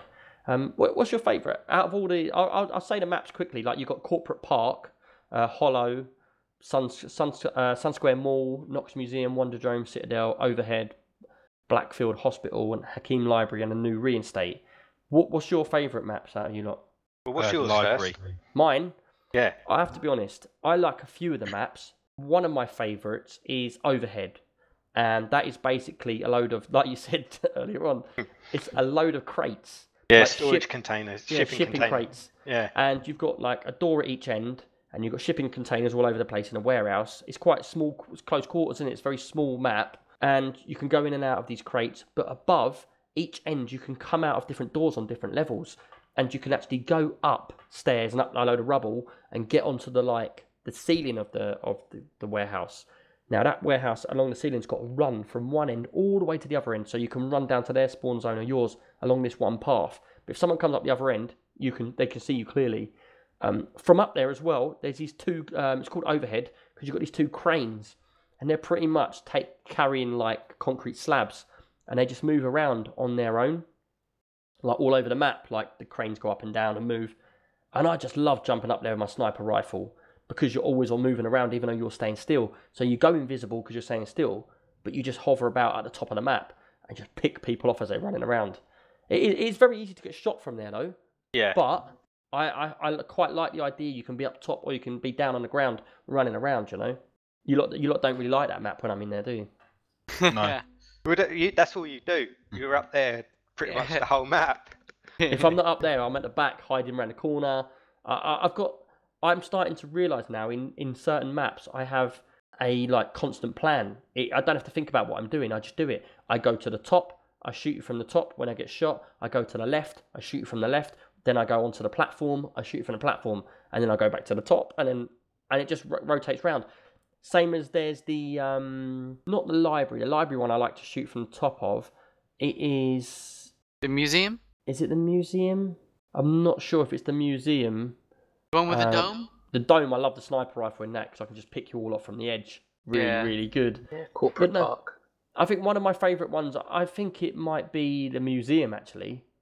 It's just all corridors and I can just run around with my sword and I just jump out on people and just cut them up and then run into another door, jump out, cut them up and run off. What about you lot? What's your favourite map for you guys? One of you lot? Library. The library? Yeah, because I beat you 7-1 on it. No, it's just because I play with a tank and it's a lot of rooms you can go in and out, and similar to the corridors where you go around with the sword, I just have my shotgun out. Someone comes around the corner in a room. That's me with my shotgun, and it's a kill. Yeah. So that's why I like that one. Yeah, there's Like I do like the library and the museum, like for that reason. Like, I like the corridors, but with Mark, he's always the tank. And yeah, it's annoying, isn't it? Yeah, he's slower moving. So like, yeah, corridors are good, but I always go berserker, and then I go double barrel shotgun.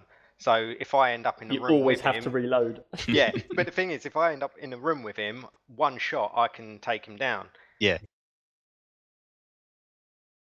But someone took you down then. Yeah, that's right. Has he gone? No, I was going to say, but yeah, my favourite map is the mall, Sun Square Mall. Oh, that drives me mad. Why? That bloody music. Yeah. Oh, no, yeah. I quite like music.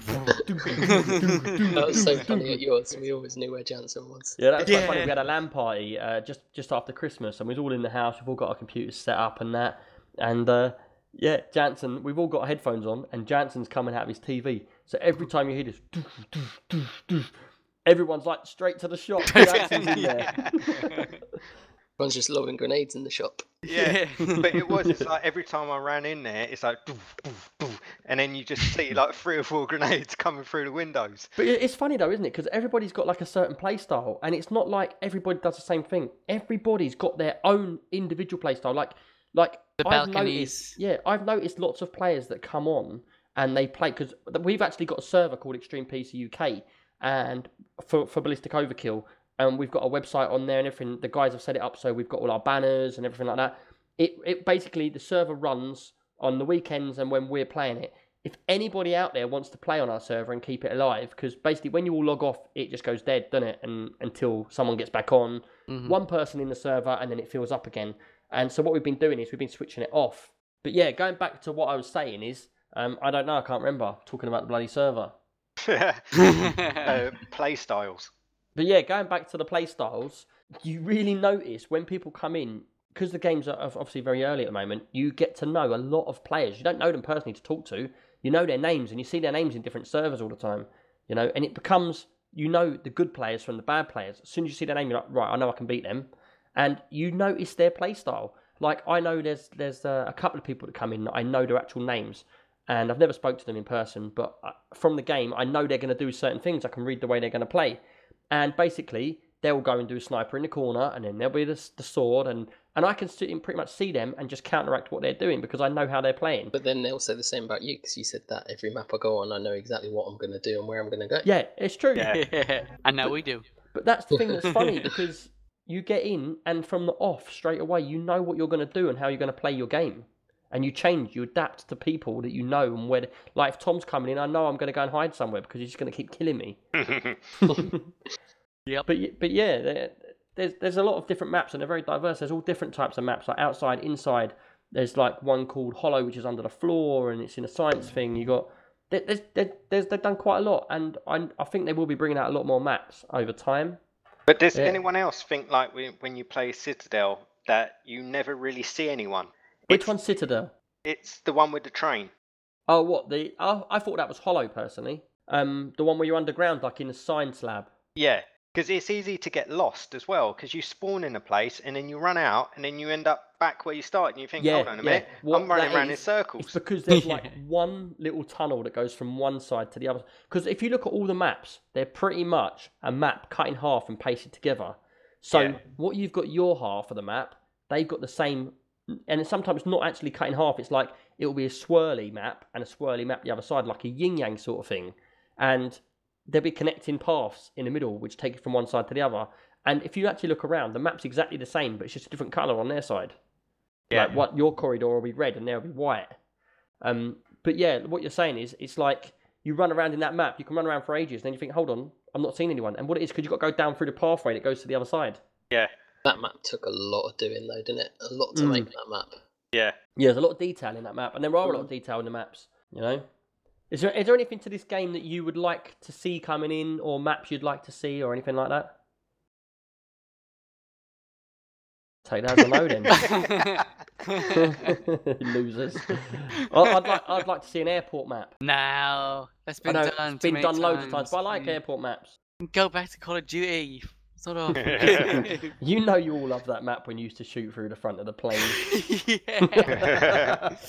Or you're on the off- other side on the roof crawling on of that top thing. crawling on top of the lockers or whatever it is. Yeah, that's shooting it, out yeah. the window. Nakatomi Plaza. Yeah. Yeah, if they'd had one where it's like a tower block where you've got loads of levels, so That'd be quite cool. That'd be each- fantastic, yeah. each level's not that big, but it's on like 4 stories, and then have a lift in the middle where you can go spawn up at and the down top in or the the bottom. lift. Yeah, Yeah, that'd be quite cool. and then the top is like the top of the building, so you can fall off the side. Yeah, that'd be me. Yeah. But yeah, I think that brings us to the end. This game, I've got overall, this game's got very, very high ratings. You know, everybody I've come across that plays this game loves it, and people that play it generally play it for a long time. It's not like you just play it 5 minutes and get off. It is actually really, really impressive the way they've done it. You know, and they sort of going on saying we've got to see how it goes. You know, we've got to get more sales and whatever. But I personally think that this game is going to get there, and it's going to be very, very big game. I no doubt about it. What do you guys think? Yeah, I agree, because we've all got into it and loved it straight away. There was no like, it's grown on me. We all picked it up and pretty much played Got hours straight of into it. it. Yeah. Yes. None of us went, it's alright. Yeah. We all went, this jumped is in. This well is great. good. This is well good. I think for about 2 weeks solid, we were just like, everybody on tonight, let's all play again. Yeah. It did take me a little while to get the server up and running, and they've just put all the passwords and stuff like that on, but we've got an open server, so it doesn't matter anyway. But I do like the idea of we got our banner on the actual server, so you can get to our website from the server, which is a really nice touch. One thing I'd like to see is the game at the moment has to be connected to internet connection. So if we was to do like at the show, what we wanted to do was do an offline LAN at the show, so we'll have set up 10 computers and people can come and we can all play Ballistic Overkill together. But sadly, you do need an internet connection all the time to be able to play this game. So it's not like we could do a LAN party in a private area. It has to be internet connected. But yeah, if anyone listening wants to get into Ballistic Overkill with us, just give us a message on Steam. And also, feel free at any point to message me, Extreme PC UK, on Steam. If you want to get on Ballistic Overkill on our server, just text me saying, I'm going to go on Ballistic Overkill. Can you put the server on? And I'll switch it on, and I'll just leave it running. The only reason I switched it off really is because when we do tend to get out, say us 5 drop out, the rest of the server drop out as well, because only a couple of people left, if you know what I mean. And I just don't see... I'm not going to leave the computer running when there's no one on the server. So, anyone wants to get in there. The server's based in London. They haven't got any other London servers running that I know of, so it would be the best ping for you as well. So anyone in London wants to play it, or France, or wherever, close by, just give us a message on Steam and I'll switch the server on. I can leave it on 24 hours a day if it's busy. But yeah, apart from that, that's Ballistic Overkill. It's only $4.99 at the moment, and that's bargains for the price.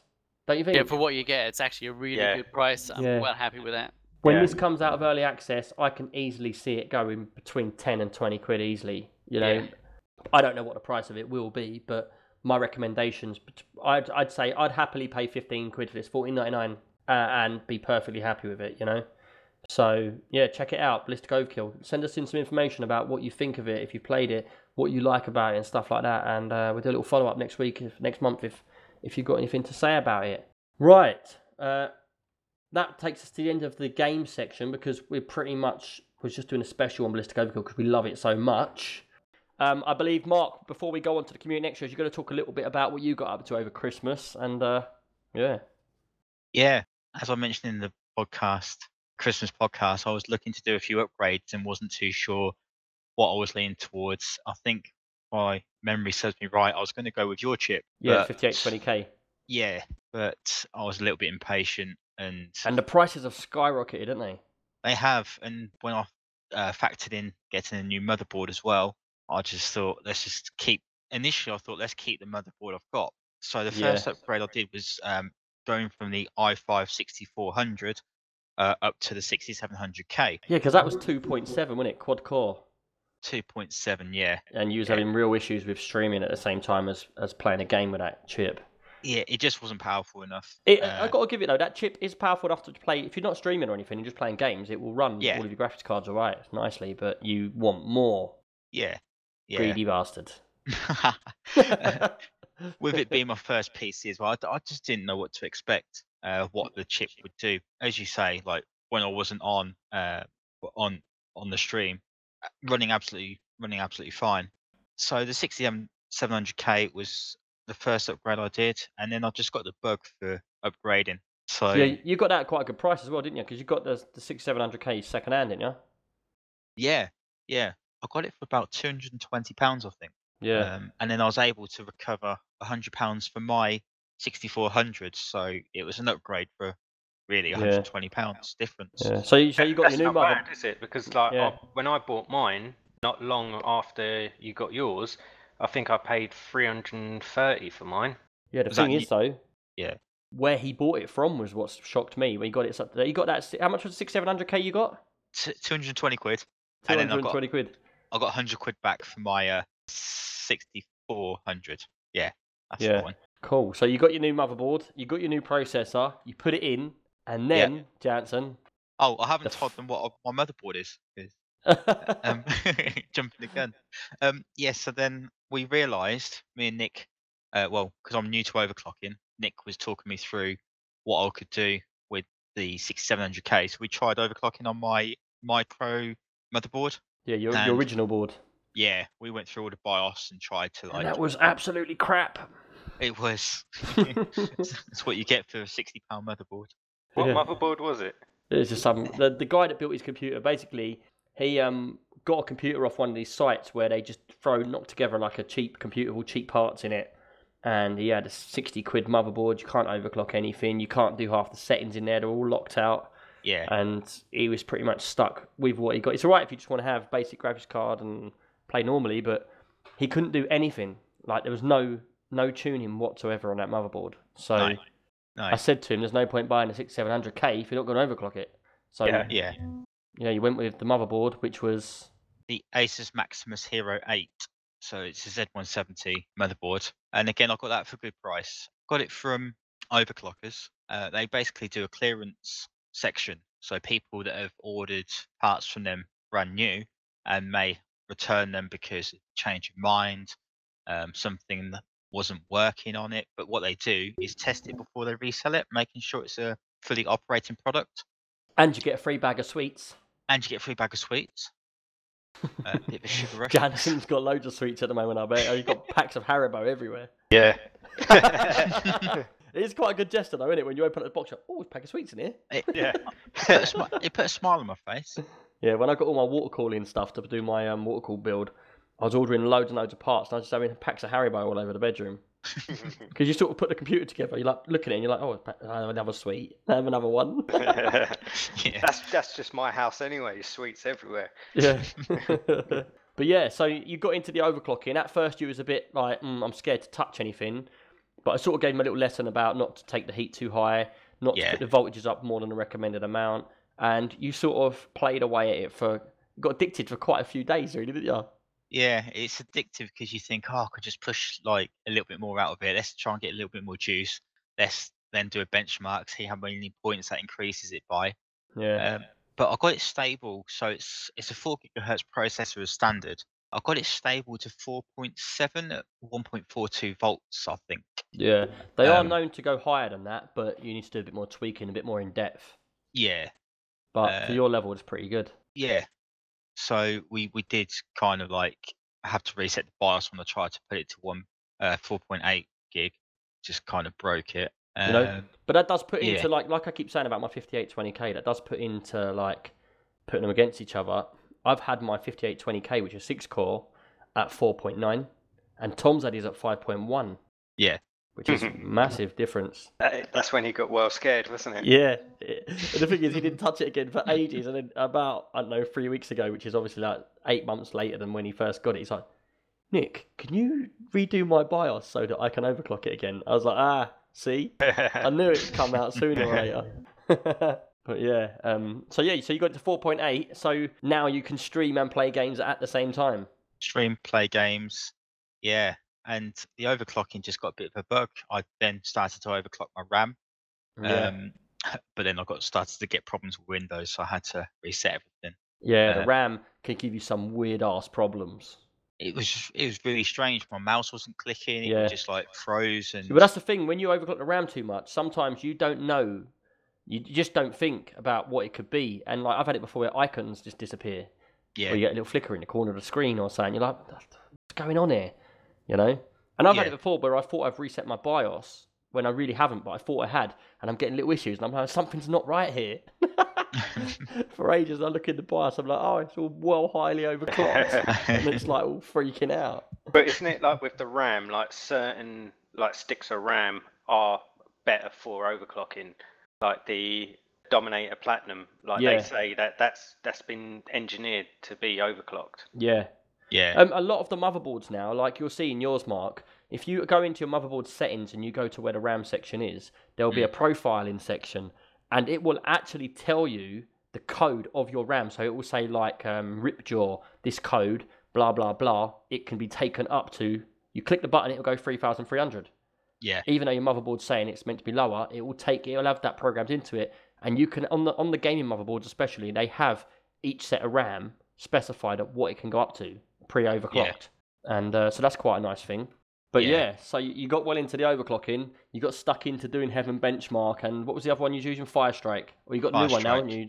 You got the new one. DX. They got a DX12. The DirectX 12 version, yeah. Yeah.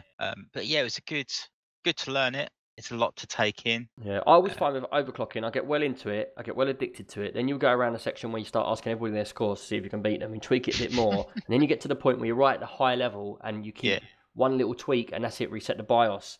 And then you have to go back in, reset it. And then after a day of that, you're like, oh, I can't be bothered with this now. Keep resetting the computer and starting again. And what the problem is, like we've got onto overclocking my graphics card as well.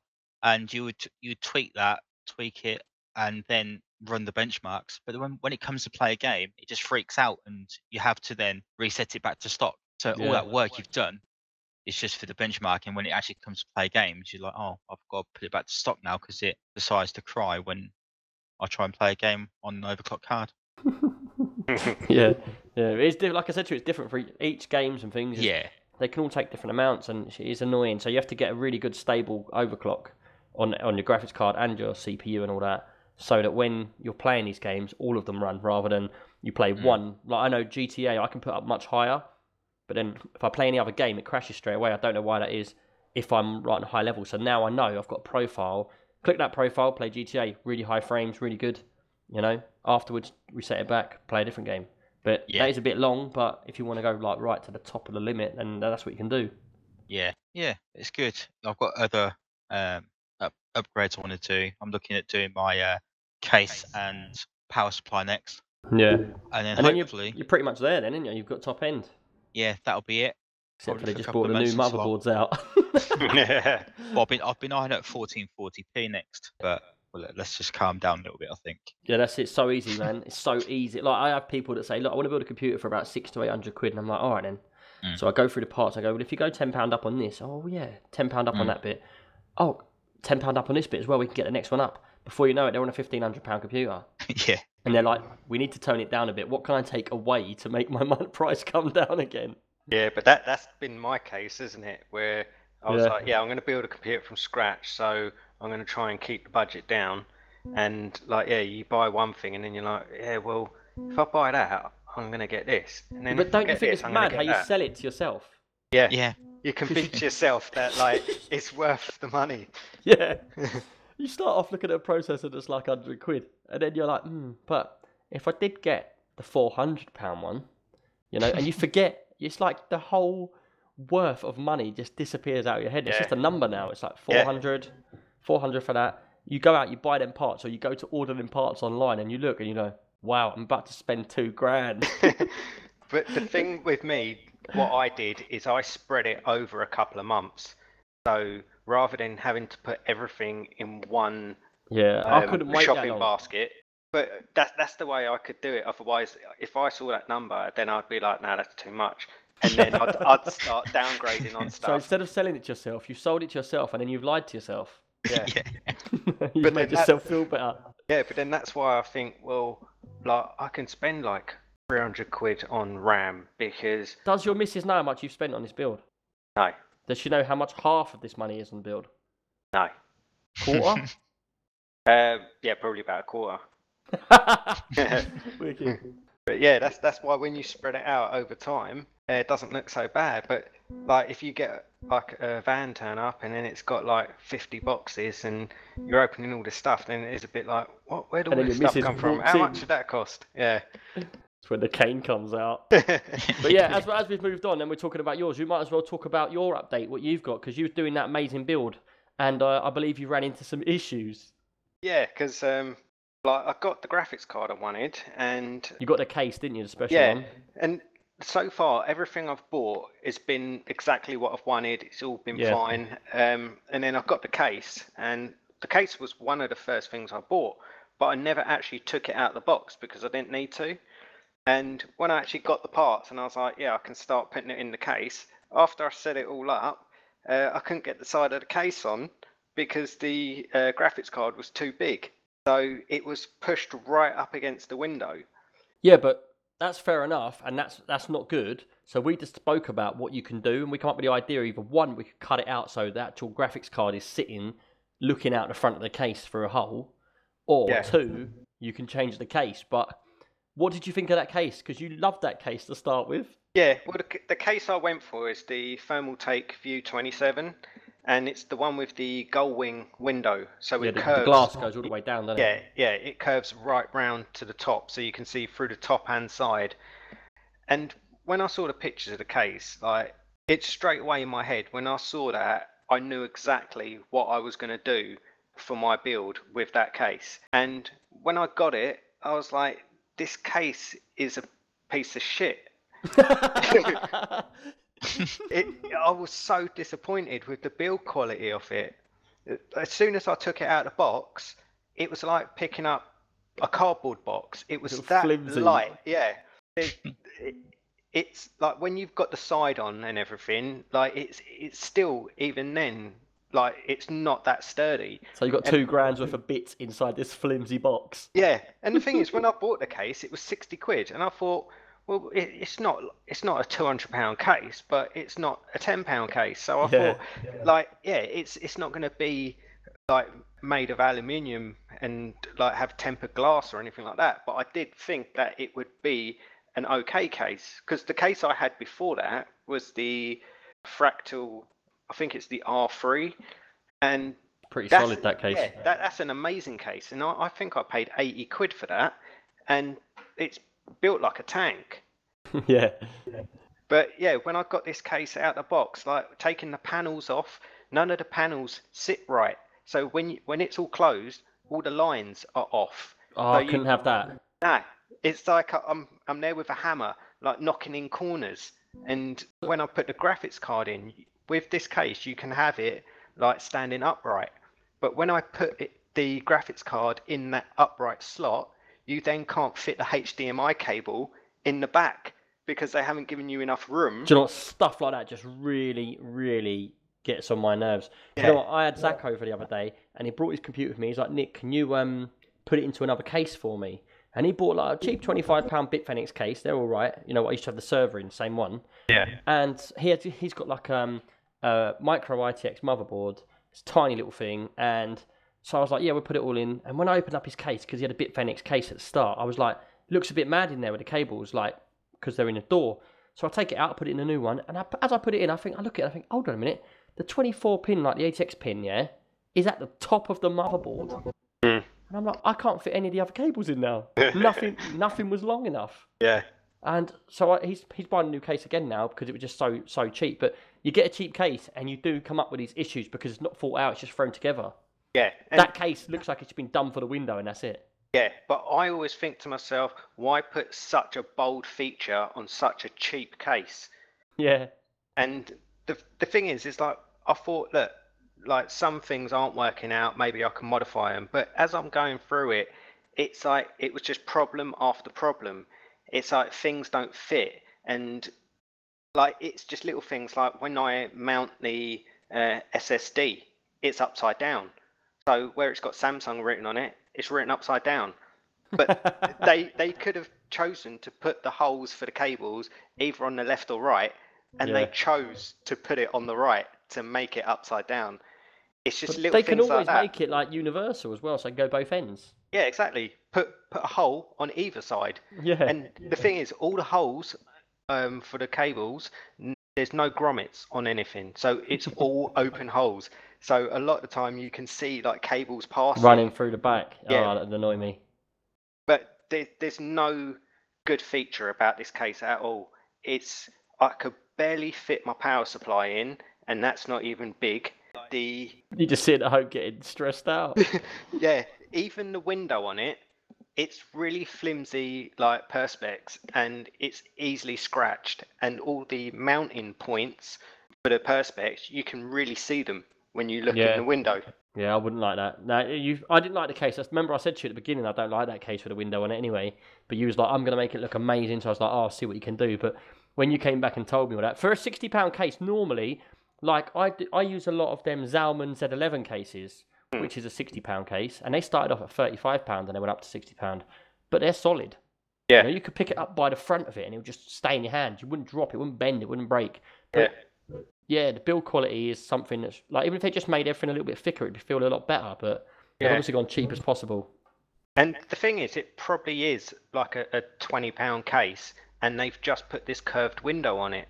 So if you took that window out, that case would be nothing. Like there's no other features on this case. The only thing is that you can mount the graphics card like vertically, but even that, it's almost like don't fit properly, don't look right. You think to yourself, did you actually put a graphics card in here and look at that and think, yeah, that's fine, even though it's touching the window and I can't fit my cables in the back, that'll do. Yeah, it's like they've made it and it's not been tested properly. Yeah. Yeah. So what are you doing now then? You're buying a new case and you're gonna redo back to the drawing board. Yeah. So it was a bit like disheartening because like having that gull wing door was like a huge part of the way I was going to lay out the interior. Yeah. But what I'm going to go for instead is a Lian Li PC 010 case. And how does that look? I don't know that. It's basically like a block. Like there's no curves to it on the outside. It's real like right angles, like flat surfaces.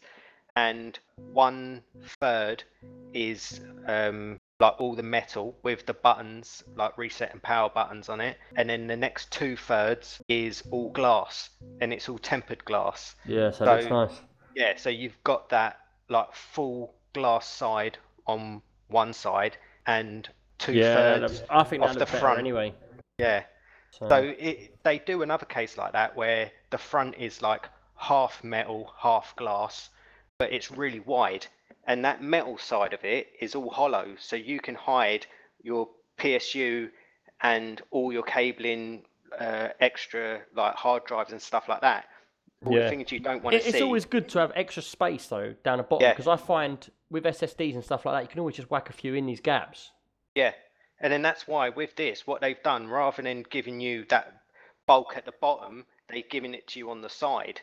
But then when you look at the front of the case, it's quite wide, but like 2/3 of it is glass, so you can see straight down it and down the side, and then everything's hidden in the other part of it. Yeah, so we'll have to wait and see what you come up with now. We'll all have images in our head until you've sorted it. Yeah. Hopefully you don't get no more problems. Well, the thing is, it's like I've researched this case, and I can get a vertical graphics card in there as well, and like they've got a whole system, like mounting system as well, so it'd be easy like to like reposition it if it needed to. But yeah, it's because I kind of scrapped the idea with this original case. It kind of like inspired me to come up with something new for the new case, and I feel like what I'm going to do now is probably going to be a lot more impressive than what I was going to do with this other case. That's good. Can't wait to see it. I was going to say to people as well, anyone listening, if you want to see the pictures of the case, the flimsy one with the gold wing door, on my Instagram, Extreme PC UK, there's a few pictures of his graphics card, and they're all at the top of the actual Instagram. Check it out and you'll see what we mean. He's got his graphics card in there, his motherboard and the case and stuff like that, and it says on there that we'll be taking it forward, changing it and stuff like that. But yeah, so you two have had a pretty busy time with your upgrades and overclocking and stuff. It's good to hear. Good to hear, man. So right, should we get on to the community extras and then we'll get into the questions and go from there, yeah? I'd like to say for the community, we've all been playing GTA 5. We've got a group on there called Extreme PC UK. If anyone wants to join it, just send an invite and we'll add you on there, because we're trying to build up a big thing. At the moment, we've got I think we've just got a motorbike hub, and so we're starting to get up to like 50k missions now, which is pretty good. Like I said earlier, we've got a Ballistic Overkill server. You just got to give us a text, say, look, can you put the server on, and we'll put it on for you. And apart from that, it's time for some questions. You all ready for some questions, boys? Yeah. Yeah. Right, what I'll do is I'll read them out and then we'll do each one bit by bit. I think a couple of them tie in with the old chair thing from last show. Talking about how crappy our chairs are. And it's quite funny because it's a subject that a lot of people can probably relate to. Yeah. So, right. The first question's from Nicola. And he says, greetings, I was having some problems as I was planning to build my new PC. I can't decide which power supply to get. I was researching on the internet a bit, and I calculated my power supply usage on different internet pages, and all of them showed different results. Could you please tell me if you know which power supply I should use for my PC build? I was thinking of 850 watt, but could you tell me the exact power I should use, if 850 is enough for my PC or not? He says, thanks and Happy New Year in advance. And he has listed his specs as well, so I'll read them out quickly. He's got an Acer Z170, A80X DDR4 2 memory. He's got an i5 6600K. He's got which is Skylake, as you know. He's got a Cooler Master Hyper 212 Evo CPU cooler, and then he's listed his fans and stuff. And he's got a GTX 1070 8GB Strix overclocked edition. So he's got you pretty much. He's up there with a decent build and that. Personally, for me, them sites. Have you ever been on them sites, or have you not never seen them? Yeah, no, I've been on one before. You go in there and it says what SSD have you got, how many fans you got, how many this have you got. Yeah. And it got so much stuff listed. But to be totally honest, for that build, 850, yeah, that's good, that's great. If you've got the money to buy the 850, do it. But it is overkill for what you need. I'd say you'd get away with. I'd go with 600 on that build. What have you got in yours, Mark? Well, I was about to say I had a similar sort of build. It was on to 250, what wasn't he's got at it? the moment. I had 64. Well, I've got my 6700K in there now. I've got a 1060, so not the 1070. I know the 1070 uses more juice than the 1060, and I'm running on I'm running on a 350 watt. So I was going to say you could probably get away with 500 watts. Yeah, see, that's what I say. I always say 500 watts get away with, but if you can, like me in my computer, I've got 1000 watt, but because I want to make sure I've got room for upgrades, I've got room for a second card and stuff like that. So if you can go for the 850 and you want to go for the 850 and you've got the cash for that, do it, because if you can put a second graphics card in, you know, you can have a lot of extra like hard drives put in. You know, you're gonna have sufficient power there. But if you're on a tight schedule, yeah, you could probably go down to 500. I'd say 600 to be safe. But yeah, your computer's not going to be using anywhere near that sort of power. This is talking like major peak times when all your games are running and things are overclocked, and stuff like that. So yeah, because it looks like a pretty standard like gaming setup that he's got. There's nothing on there that is like extreme, so you don't really need to go for an extreme PSU. I have a wattage thing on my plug, so I can tell what the watts are. And when I used to have two R9 290s, and they said that they ran at 350 watts each, I had that and obviously my CPU and everything at the time. And I think I only ever saw my computer use up to 600 watt at one point. And that was with everything overclocked. It didn't, because obviously they tell you the most extreme case, don't they? Yeah. You know, they don't tell you what everything's going to be doing all the time. They tell you the extreme case. And well, the thing is, like, you do get some specs that will say like idle and peak, and it might say that it will peak at 300, but it idles at about like 150, 200, something like that. Yeah. But it's the same with like the PSU. Like, if you're going for an 850, is that an 850 peak? Because that probably isn't 850 true power. That probably is like a 600 watt PSU that can peak at 850. It won't run constantly at 850. Yeah. Well, I don't know if I've said this to you before. For me, when I go for a PSU, I always go for Corsair, and there's one main reason why I do that, and that's purely because I don't know if you guys, if I've told you this before. Have you ever seen the little grid on the side of your PSU? Yeah. And it's got like 12 volt, and it have a little section underneath it, and have like whatever voltage. Basically, a Corsair power supply, when that tells you the wattage on it, it will tell you the wattage and the amps for the 12 volt rail. And that's the thing that, to me, which is the most important, because you need to make sure, not so much anymore, but back before when it was like the higher powered graphics cards, because they tell you, like Zach, he bought a power supply and it said it was 500 watt. So he got the standard wattage for what his computer build would have took. So he got his 500 watt, he put a graphics card in there, playing a computer kept switching off. And he said, I've got a 500 watt power supply. And it was a cheap one. Anyway, I looked at the grid on the side of it, and it wasn't 500 watt. It was 500 watt in total of all the voltages and wattages from all the different, like... all the rails added together. Yeah. And so if you look at a Corsair one, if they say 500 watt on the front, that's what it takes on that rail, like on the graphics card 12 volt rail. So, you know, I always go for them for that reason, because if it says it on the box, if you want to be straight and simple, I need a 500 watt power supply, Corsair 500 watt, you know it's going to do the power, you know? But if you go for these cheaper ones, you get them, and when you use them, it doesn't add up to that much power, and you lack power. Yeah, because this is what I was going to say as well, that you can't always just go on the fact that it says it's this wattage, because you need to know a bit more than that. Yeah. And like you were saying, like, you will get like dedicated rails on there as well, and then you need to know what the overall power is and what the power is per rail. And things like that. Some have one rail and some have two, and you can use the single one. If you get single one with more, it goes by the amperage as well. So it does go a little bit deeper. No, but to be honest, you know, like I said, if you go with Corsair, whatever you get, if it says 500 watt, you don't really need to check it out. You know it's going to be powerful enough and sufficient. You know. And the other thing as well is the build quality of a power supply, because the power that you put into your PC is really important, and it's probably a lot more important than people think. They just think if it's got power, that's good enough.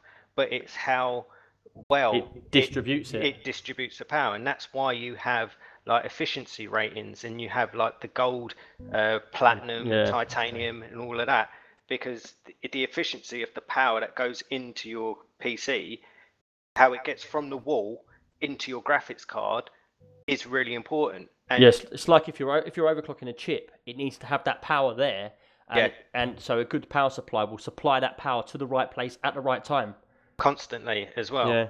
And it's the components that they use in it, and a lot of the like capacitors and stuff like that, the best ones come from Japan. Yeah, so a lot of power supplies, they will say that they have Japanese-made capacitors, because they are usually like the higher quality ones. And yeah, if you get one of these unknown brands and you're paying like a bottom dollar for it, the components inside aren't going to be that great. So you could get 1,000 watt PSU with really crap components, and you buy it for 50 quid, and it might last you a couple of months, and all the stuff in your PC is going to run poorly because it's not getting the power it needs when it needs it. Yeah, another thing as well, and you probably experience this yourself. If you get, say you got 1,000 watt power supply, a good quality make, yeah, and then you got 1,000 watt cheap make, the weight of them is totally different because of the quality of parts inside. Yeah. You know, if your power supply is generally really, really light, it's pretty cheap and crap because you can tell by the weight of it that it's got the good shit in there. Yeah. Even the fan that they put inside, like a better quality PSU will have like a hydro bearing or like ball bearing fan inside rather than one of these cheap ones. Yeah. And that's important because when it gets hot, you need a decent fan to cool it, and you want that to be quiet and you want it to be efficient. Yeah. Yeah. So I think we covered all that. You know. I think we've given everybody. I think we went a bit into like I don't know, moaning at people. Well, look, get a proper power supply and stop. Yeah. At the end of the day, get the best power supply you can for your money. I can sum it up. Yeah, don't go for the highest wattage. Go for the best quality. One question I've got, and because I'm looking at power supplies and I'm not really too well knowledgeable about them, is difference between fully modular, semi-modular, and just like a normal. Yeah. Normal standard one will have all of the cables coming out of it. You can't unplug them at all. Yeah, they're built into the power supply. You can't do nothing with them. They're all standard length. That's it. If you get a semi-modular, the 24-pin, the big cable, the one with a big plug, is wired in. You can't take it out, but the rest of them you can take out and use the wires you need. Fully modular is when all of the cables come off the power supply. It's just a box, and you plug the cables in you need, including the 24-pin. So what's the benefit of the set between semi-modular and fully modular? Because you're going to need the 24-pin plugged in anyway. So no, that's not necessarily true, because what it is, some people will do builds, and they will do builds that are fully color coded. So you can buy a whole colored kit. Let's say I get 1,000 watts of power supply. I can then go to Corsair and say, right, I want them all in yellow. They'll give me all the cables in yellow. Right. If you have the semi-modular and you want to color code it, you have to put extensions on the cables, and that's just a pain in the ass because you've got like a meter long cable at this point. Yeah. All raveled up in the back of your computer, and then just have a little yellow bit on the end. Okay, so fully modular if you want to fully customize the appearance and like make it all super duper, but if you're not bothered about that, then you can go for semi-modular and you can sleeve it yourself. Yeah. But what's the point? You know, if you're going that far, just pay for it. Yeah. But and modular is good because you can take out the cables that you're not using and don't have like bunches of cables that you're trying to hide. Yeah. So your cable management's a little bit easier with a fully modular. Not is it a little bit easier? It's better in all ways because when you're building the computer, you can put the power supply in the bottom, put all the components in, and then you can see. I only need because a lot of the time now you don't use Molex, do you? Because they're only for old hard drives and stuff, and lights and things like that, fans. But a lot of the stuff you time now, you can get away with doing a build without the Molex in there. So why do you want two sets of cables in there which are not getting used? If you can just unplug them and take them away, that's a whole hassle out of your. If it's a small mini ITX build or something, there's not that much space in there. Yeah. You know. Helps a bit with airflow as well. Yeah, because the heat coming out of it and all these cables bunched around it. Yeah. But to sum it all up for me is you get what you pay for. Yeah. If you're paying 50 quid for a 1,000 watt PSU, trust me, it's not going to last very long. And I wouldn't trust it with your components either. But I always swear by Corsair because their power supplies have never let me down. And I think they've got like a 7-year warranty on them as well now. It's like stupid warranties, you know. And a lot of them are gold and silver gold and and platinum, gold. Yeah. Right, let's move on. The next question of the day leads back into a little bit. Remember we was talking about the gaming chairs and that? Yeah. It goes a little bit into that. So, and that was from Zul last month. Right, this one's from Robert, and he says, "Hi one and all, as I don't know who's going to read this, I'm after a little advice on my PC. At the moment, I've got 2 kids, a mortgage, and that doesn't mean I have a single man's amount of money, but it's time for this PC to be upgraded. I just want some advice if I should keep some bits or change them. Firstly, it's going to have to be anything AMD as price is, it's all gaming and nothing else, and I'm assuming it's pretty hard on the price. I have monitors and peripherals, etc. So it's mainly just rig upgrades. The parts list is included below. He's got an AMD FX 6300 processor, ASRock 970 Extreme 3 motherboard, Gigabyte WindForce R9 280 graphics card, 8GB of RAM, G.Skill Ripjaws, and 215GB solid state drive. Barracuda hard drive, he says he thinks that's the brand. Power supply is fine. The case is a Bitfenix Neos, but I need a bigger case, and he knows that because the heat's terrible. So we'll talk about that in a minute. Also, I've just listened to the episode with the display built into one side of the case, and just to look today at Facebook and seen that iBuyPower have just released a case called Snowblind doing the same thing, and he's given us a link that we'll put in so you can have a look at that. And we actually found that out as well, didn't we, Jance? Yeah.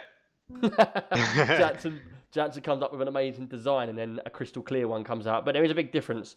Jansen's is handmade, and their one's £600.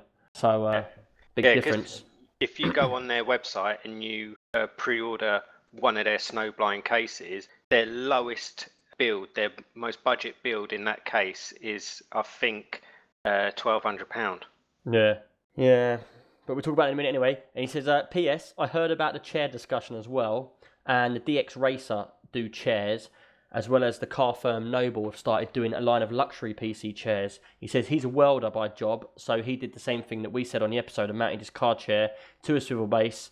And then he says, lol. Right, guys, cheers for the podcast. Add me on Steam as WolfSaber226. I'm an avid CSGO player, probably with both accounts together. I've played around 2,000 hours plus. Thanks for your time.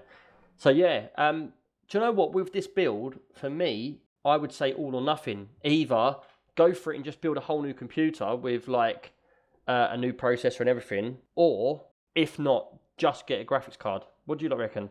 Yeah, if he wants to stick with AMD as well, now's a good time to go and try out some of the new AMD stuff. Like go for like the Ryzen processor. Yeah, but we don't know the prices of that stuff yet. Yeah, and he said, he's on a really tight budget. Yeah, that's the thing, because it's like what way do you go, isn't it? Because it's like everyone's always on a budget, aren't they? But it's like, what is your budget? Because if he just wants to upgrade like his motherboard and processor, then he could probably go for it. But if he's going like but he did state it's just for gaming. So in my eyes, straight away, I write everything off because that processor and motherboard is pretty high clocked anyway already. So it's not like that motherboard and processor can't run any card. So personally for me, I would get rid of the R9 280 and I would bring in just a new NVIDIA graphics card. That's what I'd do, 1060, 1070. You're going to spend a few £100, couple of £100. Your computer's going to be back up to top spec playing with games. You're done. It's going to last for a couple of years. Don't worry about it. Yeah. And then, after that, this is personal opinion, but I don't really go with AMD. I always go with Intel. I find them much more solid, lower power, cooler running, stuff like that. Like you said, you're getting a lot of heat in your case, and that's probably because that processor runs very hot, uses a lot of power. You can either get a bigger case with more fans and stuff like that, or you can just upgrade in the future to Intel. But for me personally, I'd just change the graphics card to an NVIDIA. Say, if you've got a low budget of like £100, get just a 1050. If you've got a bit more, 1060, 1070, Or go second hand. Yeah, go second hand. Buy a 980 second hand or something like that. Yeah, that's pretty good. But as to the chairs, it's quite funny because we got a lot of feedback on the chairs, and quite a lot of people do the same as us. I've just got a solid wooden chair. Jansen's got an IKEA chair. Tom, what you got? I've got one of my dining chairs at the moment, but I have got a DX Racer in my wish list that my missus has already paid for. But really? I haven't got it. You ain't got it yet. No. But a lot of people have come back with info of the same sort of chairs. Like I don't know, unless you've got the whole setup in the whole room. I find people do it all or nothing. It's either like, don't worry about the chair. Or if you've got a room where you've got like TVs and stuff, like I've got a pretty like man cave here, with all the bits on the walls and cinemas and stuff behind me and aliens and pictures on the walls, that sort of environment. Normally people backlight their monitors and have a nice chair and all that, don't they? Yeah, it's a whole like room rig, isn't it? The only reason I haven't taken delivery of mine yet is because I'm on a landing. He hasn't got a room, he's just in a doorway. It's a cupboard that you can't even go inside. He's in like an airing cupboard that you can't fit in, and he's had to cut the door frames off to get 2 monitors in there. And he just sits with his chair outside the door, and the monitors are inside the door. From the outside looking in, it probably looks like he's just sitting there looking at the wall. Yeah, pretty much.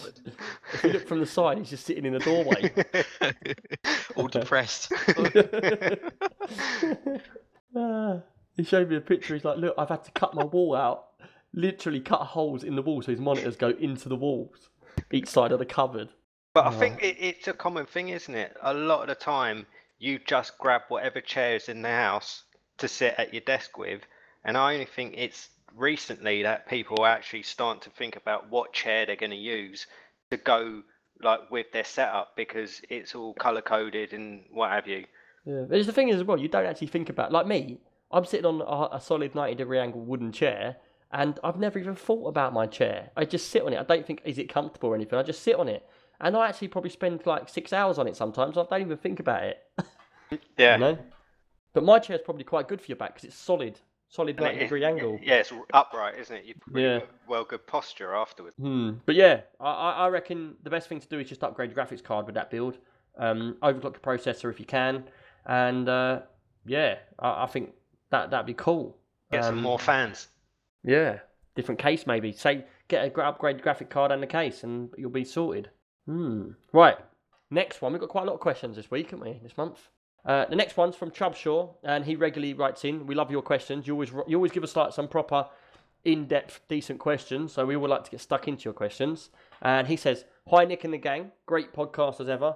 You guys seem to be in tune with my thinking. I like the spectrum of opinions and ideas on each topic that you guys discuss." Well, thanks for that.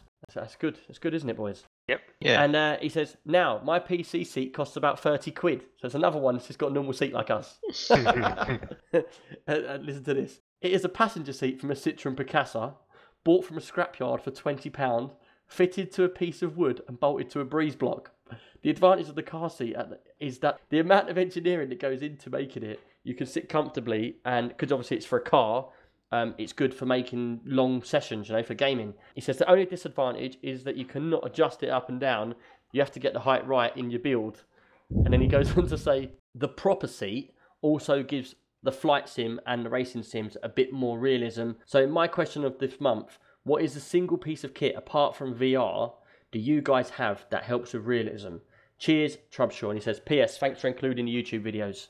Right, yeah, so first off, another person who's got his own seat, finds it much more better and comfortable to put his car seat onto a breeze block so that when he's in the racing sims and that makes him feel like he's much more, but it would do. Sitting in my seat, I couldn't imagine sitting in a plane on a solid wooden chair unless it's from the 1920s or something. But this is what I was saying in the last podcast about these gaming chairs that they're bringing out now that look like racing seats, but there's nothing gone into them. All it is the look of it looks like a racing seat, and that's why he's saying like a car seat. The engineering that goes into making a car seat comfortable, there's so much time and effort gone into that. So he's made the right choice of buying a comfortable seat and customizing it to himself. Yeah, and that's why the other guy's saying that Noble making luxury PC chairs. Yeah, because they've put all of that like dynamics into that seat, and comfort and all that sort of stuff. Yeah, and then they thought, why waste it? Exactly, because like I was saying before, like you can get like Recaro and Cobra seats made into like PC chairs. There's a company out there that does it, and it's really expensive because the seats aren't cheap, but it's so much better when you sit in them. Yeah. So, well, that's it comes down to budget then. You've got two bucket seats in your garage, haven't you? Yeah. That's one for me and one for you. Yeah. How much you pay for them? I think they were $700 or $750 each, or the pair. For the pair. Oh man, it's a lot of money. So I'll give you a tenner for one of them. But yeah, anyway, the question he goes on to say is, what part of kit, apart from VR, do you guys have that helps with realism? For me, do you want me to go first or someone else to go first? Yeah, go on. Yeah, for me, the piece of kit that I actually makes the biggest noticeable difference to me, and I'm only running a 1080 screen, is having an IPS screen over a normal screen. The pixel density and quality is that much better that when I show people my monitor and in game, they think it's a much higher resolution because it's so crystal clear. Now, you're the panel man, Jance. What do you make of that? Yeah, because with IPS, it increases brightness and color, so it will make your viewing more vivid, and vivid colors are more immersive. So yeah, it makes sense. Yeah, because do you know what? Now I've got this IPS monitor, I can't go back to a normal 1080 because it just doesn't look. The quality looks totally different. It looks blurry. It doesn't look as crisp. And the problem I've got now is I wanted to get a 4K monitor, but because I'm so used to the IPS monitor, I want to wait for a 4K IPS monitor, and they're well expensive. Yeah. And so I don't really want to go to a normal monitor, so I'm stuck at 1080, or I might even go 1440. I don't know yet. But to be honest, 1080 is all right for me. I'm quite happy with it. What about you guys? Well, for me, again, same thing. It's the screen, but for me, it's the size. I've never had anything smaller than a 32-inch screen, and I sit about 2 foot away from it. I can't believe you sit. He has a massive TV. At the shows, we sometimes take his TV as a spare monitor to put the advertising on or whatever, but he sits in front of that all day, every day. Crazy, man. Like, he comes around, we have a LAN party, we're all sitting here with our 27-inch monitors in our own little space, and then Jansen's got his own desk with this massive screen. But the thing is, as well, I've had this screen for a while. It's a Sony Bravia, and it's 1080, and it's done me well. Like, it's a bit old, bit dated now, but on Monday I am actually upgrading my screen, and I'm getting a Samsung 4K HDR 40-inch. Really? Yeah. Where did you get the money for that? Your missus could kick your ass. Did she know it's coming? No. Oh my God. I've got to come to your house when the man delivers that, and she answers the door and goes, TV must be next door. We haven't ordered a TV. Well, He'll say he won it in a competition. It's got Jansen written on it. Well, the thing is, I'm hoping that I can take the old one out, put the new one in without her noticing. Oh my God. The thing is, boys, he's not joking either. He's not joking. I know him that well that he's not joking. Sneaky little snake boy. So what are you doing with the old screen?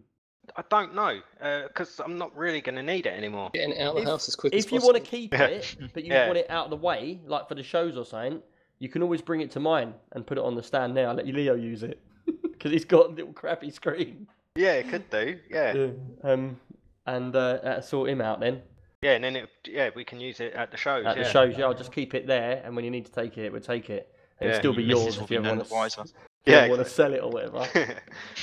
But yeah, Leo will wet himself when he sees that, and he gets to play on the proper screen. But yeah, it's like with him as well. He's got a little 21-inch screen that he's using. Who, Leo? Yeah. It's an 18-inch HD screen, like full HD. And the writing's so small, he has to get up against the glass and look at it, and he's like, I can't. And I'm there. You lot have heard me when I'm on the headphones, and like he's trying to log in Steam, and I'm trying to type in the code to log him into Steam, and I can't see the writing, and I'm like, this bloody thing, I'm gonna smash your screen soon. He can't even, his icons, you can't even see the icons, they're just little circles, and you can't see anything on there. Why would they do a full 1080 screen at that small? Yeah, I know, it's weird. It's just pathetic. I used to actually use it to have like my TeamSpeak and that on, but I couldn't use it because you couldn't read the writing. Yeah. But But again, it's like he'll get the immersion of having that screen like 4 times the size in front of him.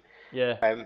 And that's how I feel like when I play a game. When I turn the lights off and I've got a screen that size in front of me, it's like because you're so close, you're not really seeing the edges. So you kind of have that immersive feeling. Have you ever been to the opticians and had your eyes tested? No. Have you really not? Tell you what, and I swear this is no joke. I'm not lying to you, yeah? I had a really bad car crash when I was younger, and I damaged my eyes. I chipped my skull on one eye, and where I hit the windscreen and that. And you know what? I never thought nothing of it. And then 10 years later, I started getting like a little bit of not like double vision. But it was weird because I've got perfect vision, but I can see double writing. So I look around, everything's fine. Look at a TV screen, double writing. So anyway, I went to the opticians. They didn't know what it was. They sent me to a special limited edition, like limited, yeah, you know what I mean? Like a proper, like yeah, that's the word, limited edition one. sent me there, yeah? The guy's like, yeah, you've damaged one of your eyeballs. The muscles all around one side are completely damaged. They don't work. They can't keep up with the other eye. And I'm like, really? So I'm cross-eyed? He's like, no, you're not cross-eyed, but you've got issues. Anyway, Lazy I swear to you, I swear to you now, I put these glasses on, and I've still got perfect vision, but it's just when I look at a screen, I get double. I put these glasses on, and the difference is so big, it's like buying a new monitor. So, Jance, trust me, go to the opticians, even if you think your eyes are perfect, yeah? Yeah. Get them to test your eyes, and I swear to you, if they actually have a slight difference, you need glasses, put them on. It doesn't matter if you go from like 1080 to 4K, them glasses will be better quality upgrade. I bet if I put them on and I look at 1080, it would look like 4K. But yeah, check your glasses out, man, because that does make a massive difference. And now I can't look at the screen without wearing glasses. I don't wear them in the day, but just at the screen. And yeah, anybody else? Tom, Mark, what immerses you two? For me, what immerses me the most, I think, is my gaming mouse. Your gaming mouse? Yeah, all the different functions I can program onto it, and it really immerses me into games when I sort of, link things up to it, and then I'm spinning in, and I'm throwing grenades, and I'm changing weapons with different buttons. I've got an image of like a mouse looking like a hand grenade in front of him, with all little buttons all over it. Like you know what a mouse looks like. You couldn't use it. Yeah, I can't use your mouse. It's annoying because you can get left-handed ones of them mouse. You can, but I just love it. Really gets me involved in the games. When I used to play World of Warcraft many years ago, and I used to have like about 17 macros on my mouse. Yeah, do you do all the weight and all that sort of stuff? Yeah, I've got weights in the back of it. I've got 3 in there at the minute, but it comes with like 5. Yeah, you notice a difference. You take a weight out, and it just changes everything. You're moving it faster. And what mouse is it? It's a Rat 9. Oh, okay. Yeah. But no, they are good. For me, they're just too much. My mouse I've got is a Rocket Cat mouse, and the reason why I got it is because it's left and right-handed. Because I didn't realise before I was playing games, I absolutely swear I didn't realise there was 2 buttons on the left-hand side of the mouse. Because my thumb's on the right-hand side of the mouse. So every time I was using it, I had my hand over the buttons. And I was like, there's 2 buttons there. Not that I can ever use them, so I don't put my fingers there. Why don't you get yourself a Nintendo Power Glove? Yeah, do you remember that? Yeah. Power Glove. Then it doesn't matter what hand you use. Well, my thumb's got to fit in it somewhere, innit? Yeah, you put it on upside down. That'd just be just the same as a mouse, you twat. Well, yeah. What about you, Mark? What immerses you the most?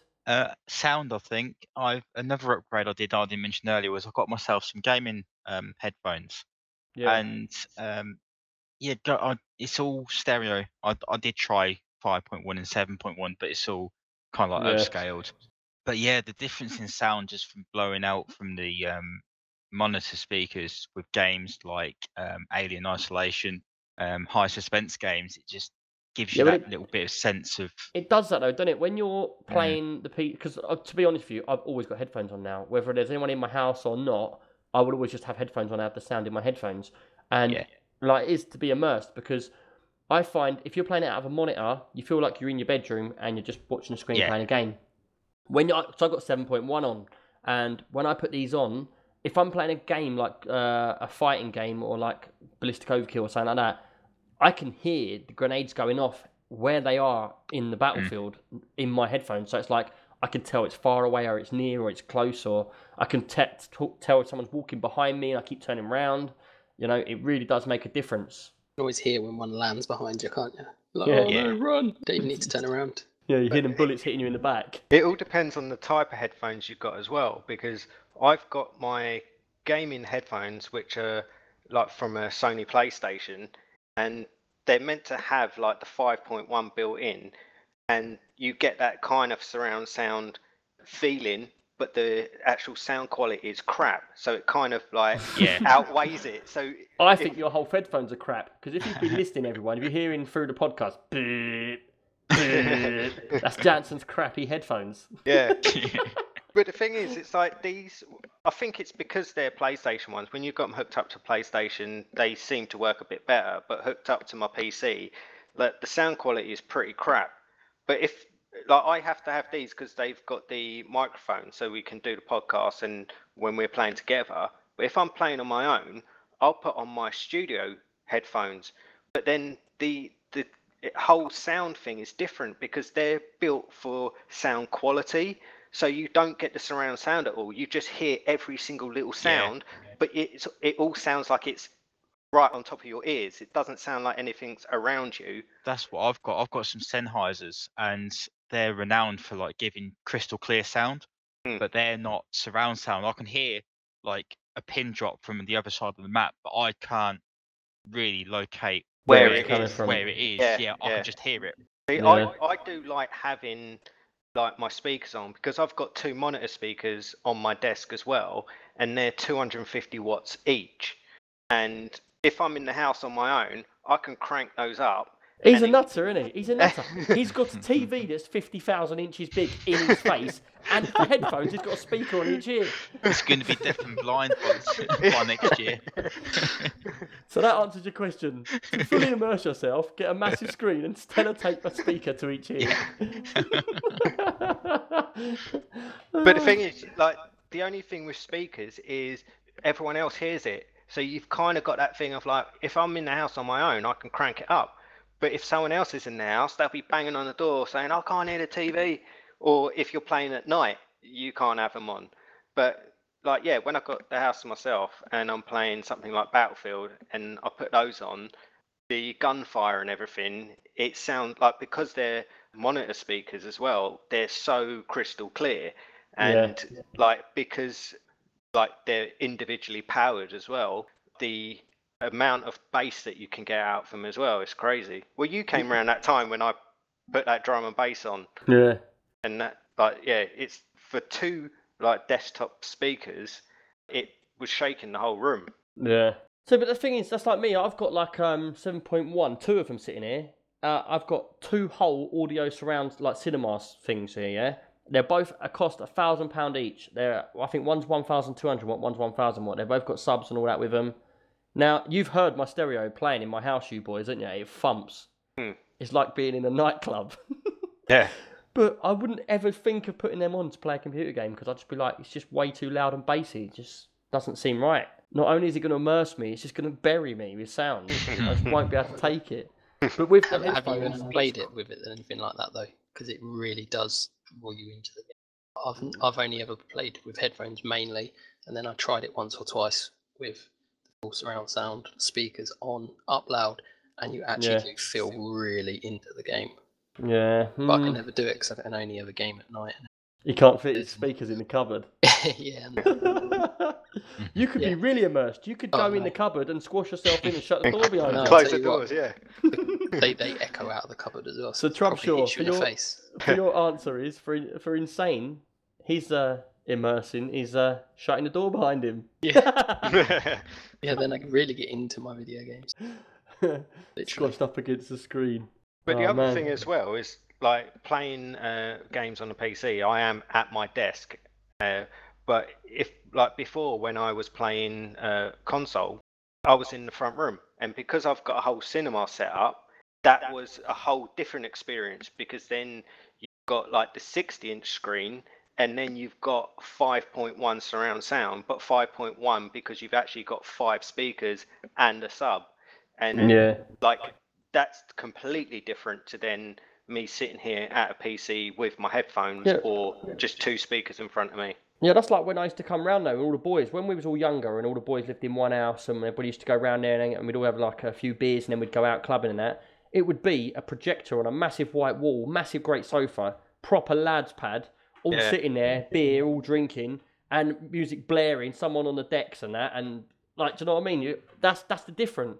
You're playing it as like a group of people, but on a PC, I think it's more personal. You want to have, like me, I like to have my sound low. I have it really low, but so I can hear it. I can hear people talk over my headphones, but it's there and it's the quality of the headphone, you know? Yeah. Yeah, because I think it's kind of swings and roundabouts, isn't it? It's all kind of personal preference, because like you said, when you used to come around my house and we had the projector on, there's a bunch of you there, and there's like 6 of us sitting all round, like playing split screen Call of Duty and the atmosphere, things like that. Yeah. It's a bit different, isn't it? Yeah, when you're on your own and you're sitting at your desk, you kind of need a different experience, don't you? Well, they call it a PC, though, and it's a personal computer. Yeah, exactly. Yeah. Right, so I think that takes us to the end of the questions. Thanks for that, Trubshaw, and thanks for everybody that sent your questions in. Like I said, the questions give us a lot to talk about, so we really appreciate the questions. And it's good to get a little bit back from the community of what you like, what you're getting interested in, what you like and what you don't like. You know, the chair situation, that's just took off. Everybody's talking about their chairs and stuff, which is quite funny because my chair's crap. But yeah, thanks for that. If anyone's got any questions they'd like to send in, just send them into extremepcuk@gmail.com, or you can go to extremepcuk on Twitter and Instagram. One thing I never ever say on here, I also have a website called extremepcuk.co.uk. Me and Jansen have designed a load of new computers on there. And so basically, if you want to build a build and you want an idea of what to go for, I've got prices, I've got parts, we've got pictures and images. There's a few builds on there of builds that you could say, like, I like that one, but I want to change this. Check that out on our website. And I think that takes us on to the reviews now. We've had one review since Christmas. And basically, the title is pretty decent. 5 stars in iTunes. And that's by Cyclone Tower from New Zealand. And that was on January the 3rd. So I'll read this out. And he says, hello all, ha ha ha ha. Just wanted to say that I really enjoy this podcast. I listen to it whenever I can at work. I myself have a build ready, and I'm going to purchase it in February. I'm looking at getting an i7 6700K, NZXT Kraken x62, Asus Z170 Pro Gaming Aura ATX 1151 motherboard, Corsair Vengeance LED 32GB of RAM, which if it's just for gaming, you don't really need that much. You only need 16. But yeah, if you can get 32, go for it. That'd be DDR4 running at 3200 megahertz. Samsung Pro 950, 256GB SSD. Another SSD which is 750. He's got a GTX 1080, and he's got listed loads of stuff. Corsair Crystal 460 RGB ATX MIDI tower case, EVGA Supernova 650 gold certificate power supply. Any advice on this build would be much appreciated. Keep up the great work, and that's from New Zealand, Australia. So, basically, on that build, I think that's a pretty good build, isn't it? The Kraken's the one you've just got, isn't it, James? Yeah, but I was going to say, his build is almost exactly the same as mine. Same processor, same water cooler, same motherboard. He's gone for the Corsair Vengeance, and I've gone for the Corsair Dominator. But both, we've gone for 32 gig of DDR4. Yeah. He's got the Samsung Pro 950, but I've got the Samsung Pro 950 M.2, but the 256 gig. So he might have that as well. No, because his one's a Crucial MX300 750, I think. Yeah, no, that's for his second. Yeah. Second SSD. So yeah, maybe he's gone for the M.2, a Samsung Pro one. But yeah, that's what I've gone for. Yeah. But he's gone for a 1080. I went for 1070. Yeah. So his build is like pretty good. Very, very similar to mine. Yeah. See, the only thing that for me that pops out there is if you wanted to save some cash, you wouldn't. If you're just playing games, you don't really need 32 gigs of RAM. But like I said to you, yours came in a package. To get the whole thing, you had to get 32. So, but other than that, if you can afford it as well, great build, man. We'd like to see some pictures of it. Send some pictures into extremepcuk@gmail.com once you've built it. And we'll put them up or whatever. But yeah, that's nice of another iTunes review there. We love them. Get us up the ratings and stuff. Right, I think that brings us pretty much to the end of the podcast. It's been quite a busy podcast, ain't it, with all these questions and that. I'm really loving it. Yeah. You know, send some more questions in, you know, and they could be about anything, gaming, whatever, like about us, personal things, whatever you want to talk about, or whatever games. We also can, if you like want us to play a game or something like that, you can let us know and we can play it, and then we'll have a chat about that game. You know, we're open for anything. Any ideas you got, send them in, and we're all up for having a little go, really. Right, that brings us to the end of the podcast. I'd like to say thanks for everybody. Thanks for you boys for being on here. Hope you all had your Christmas was good and everything, and I hope everybody out there had a good Christmas. And I think that brings us to the end of the podcast. I will see you all later. See you next month. Bye-bye.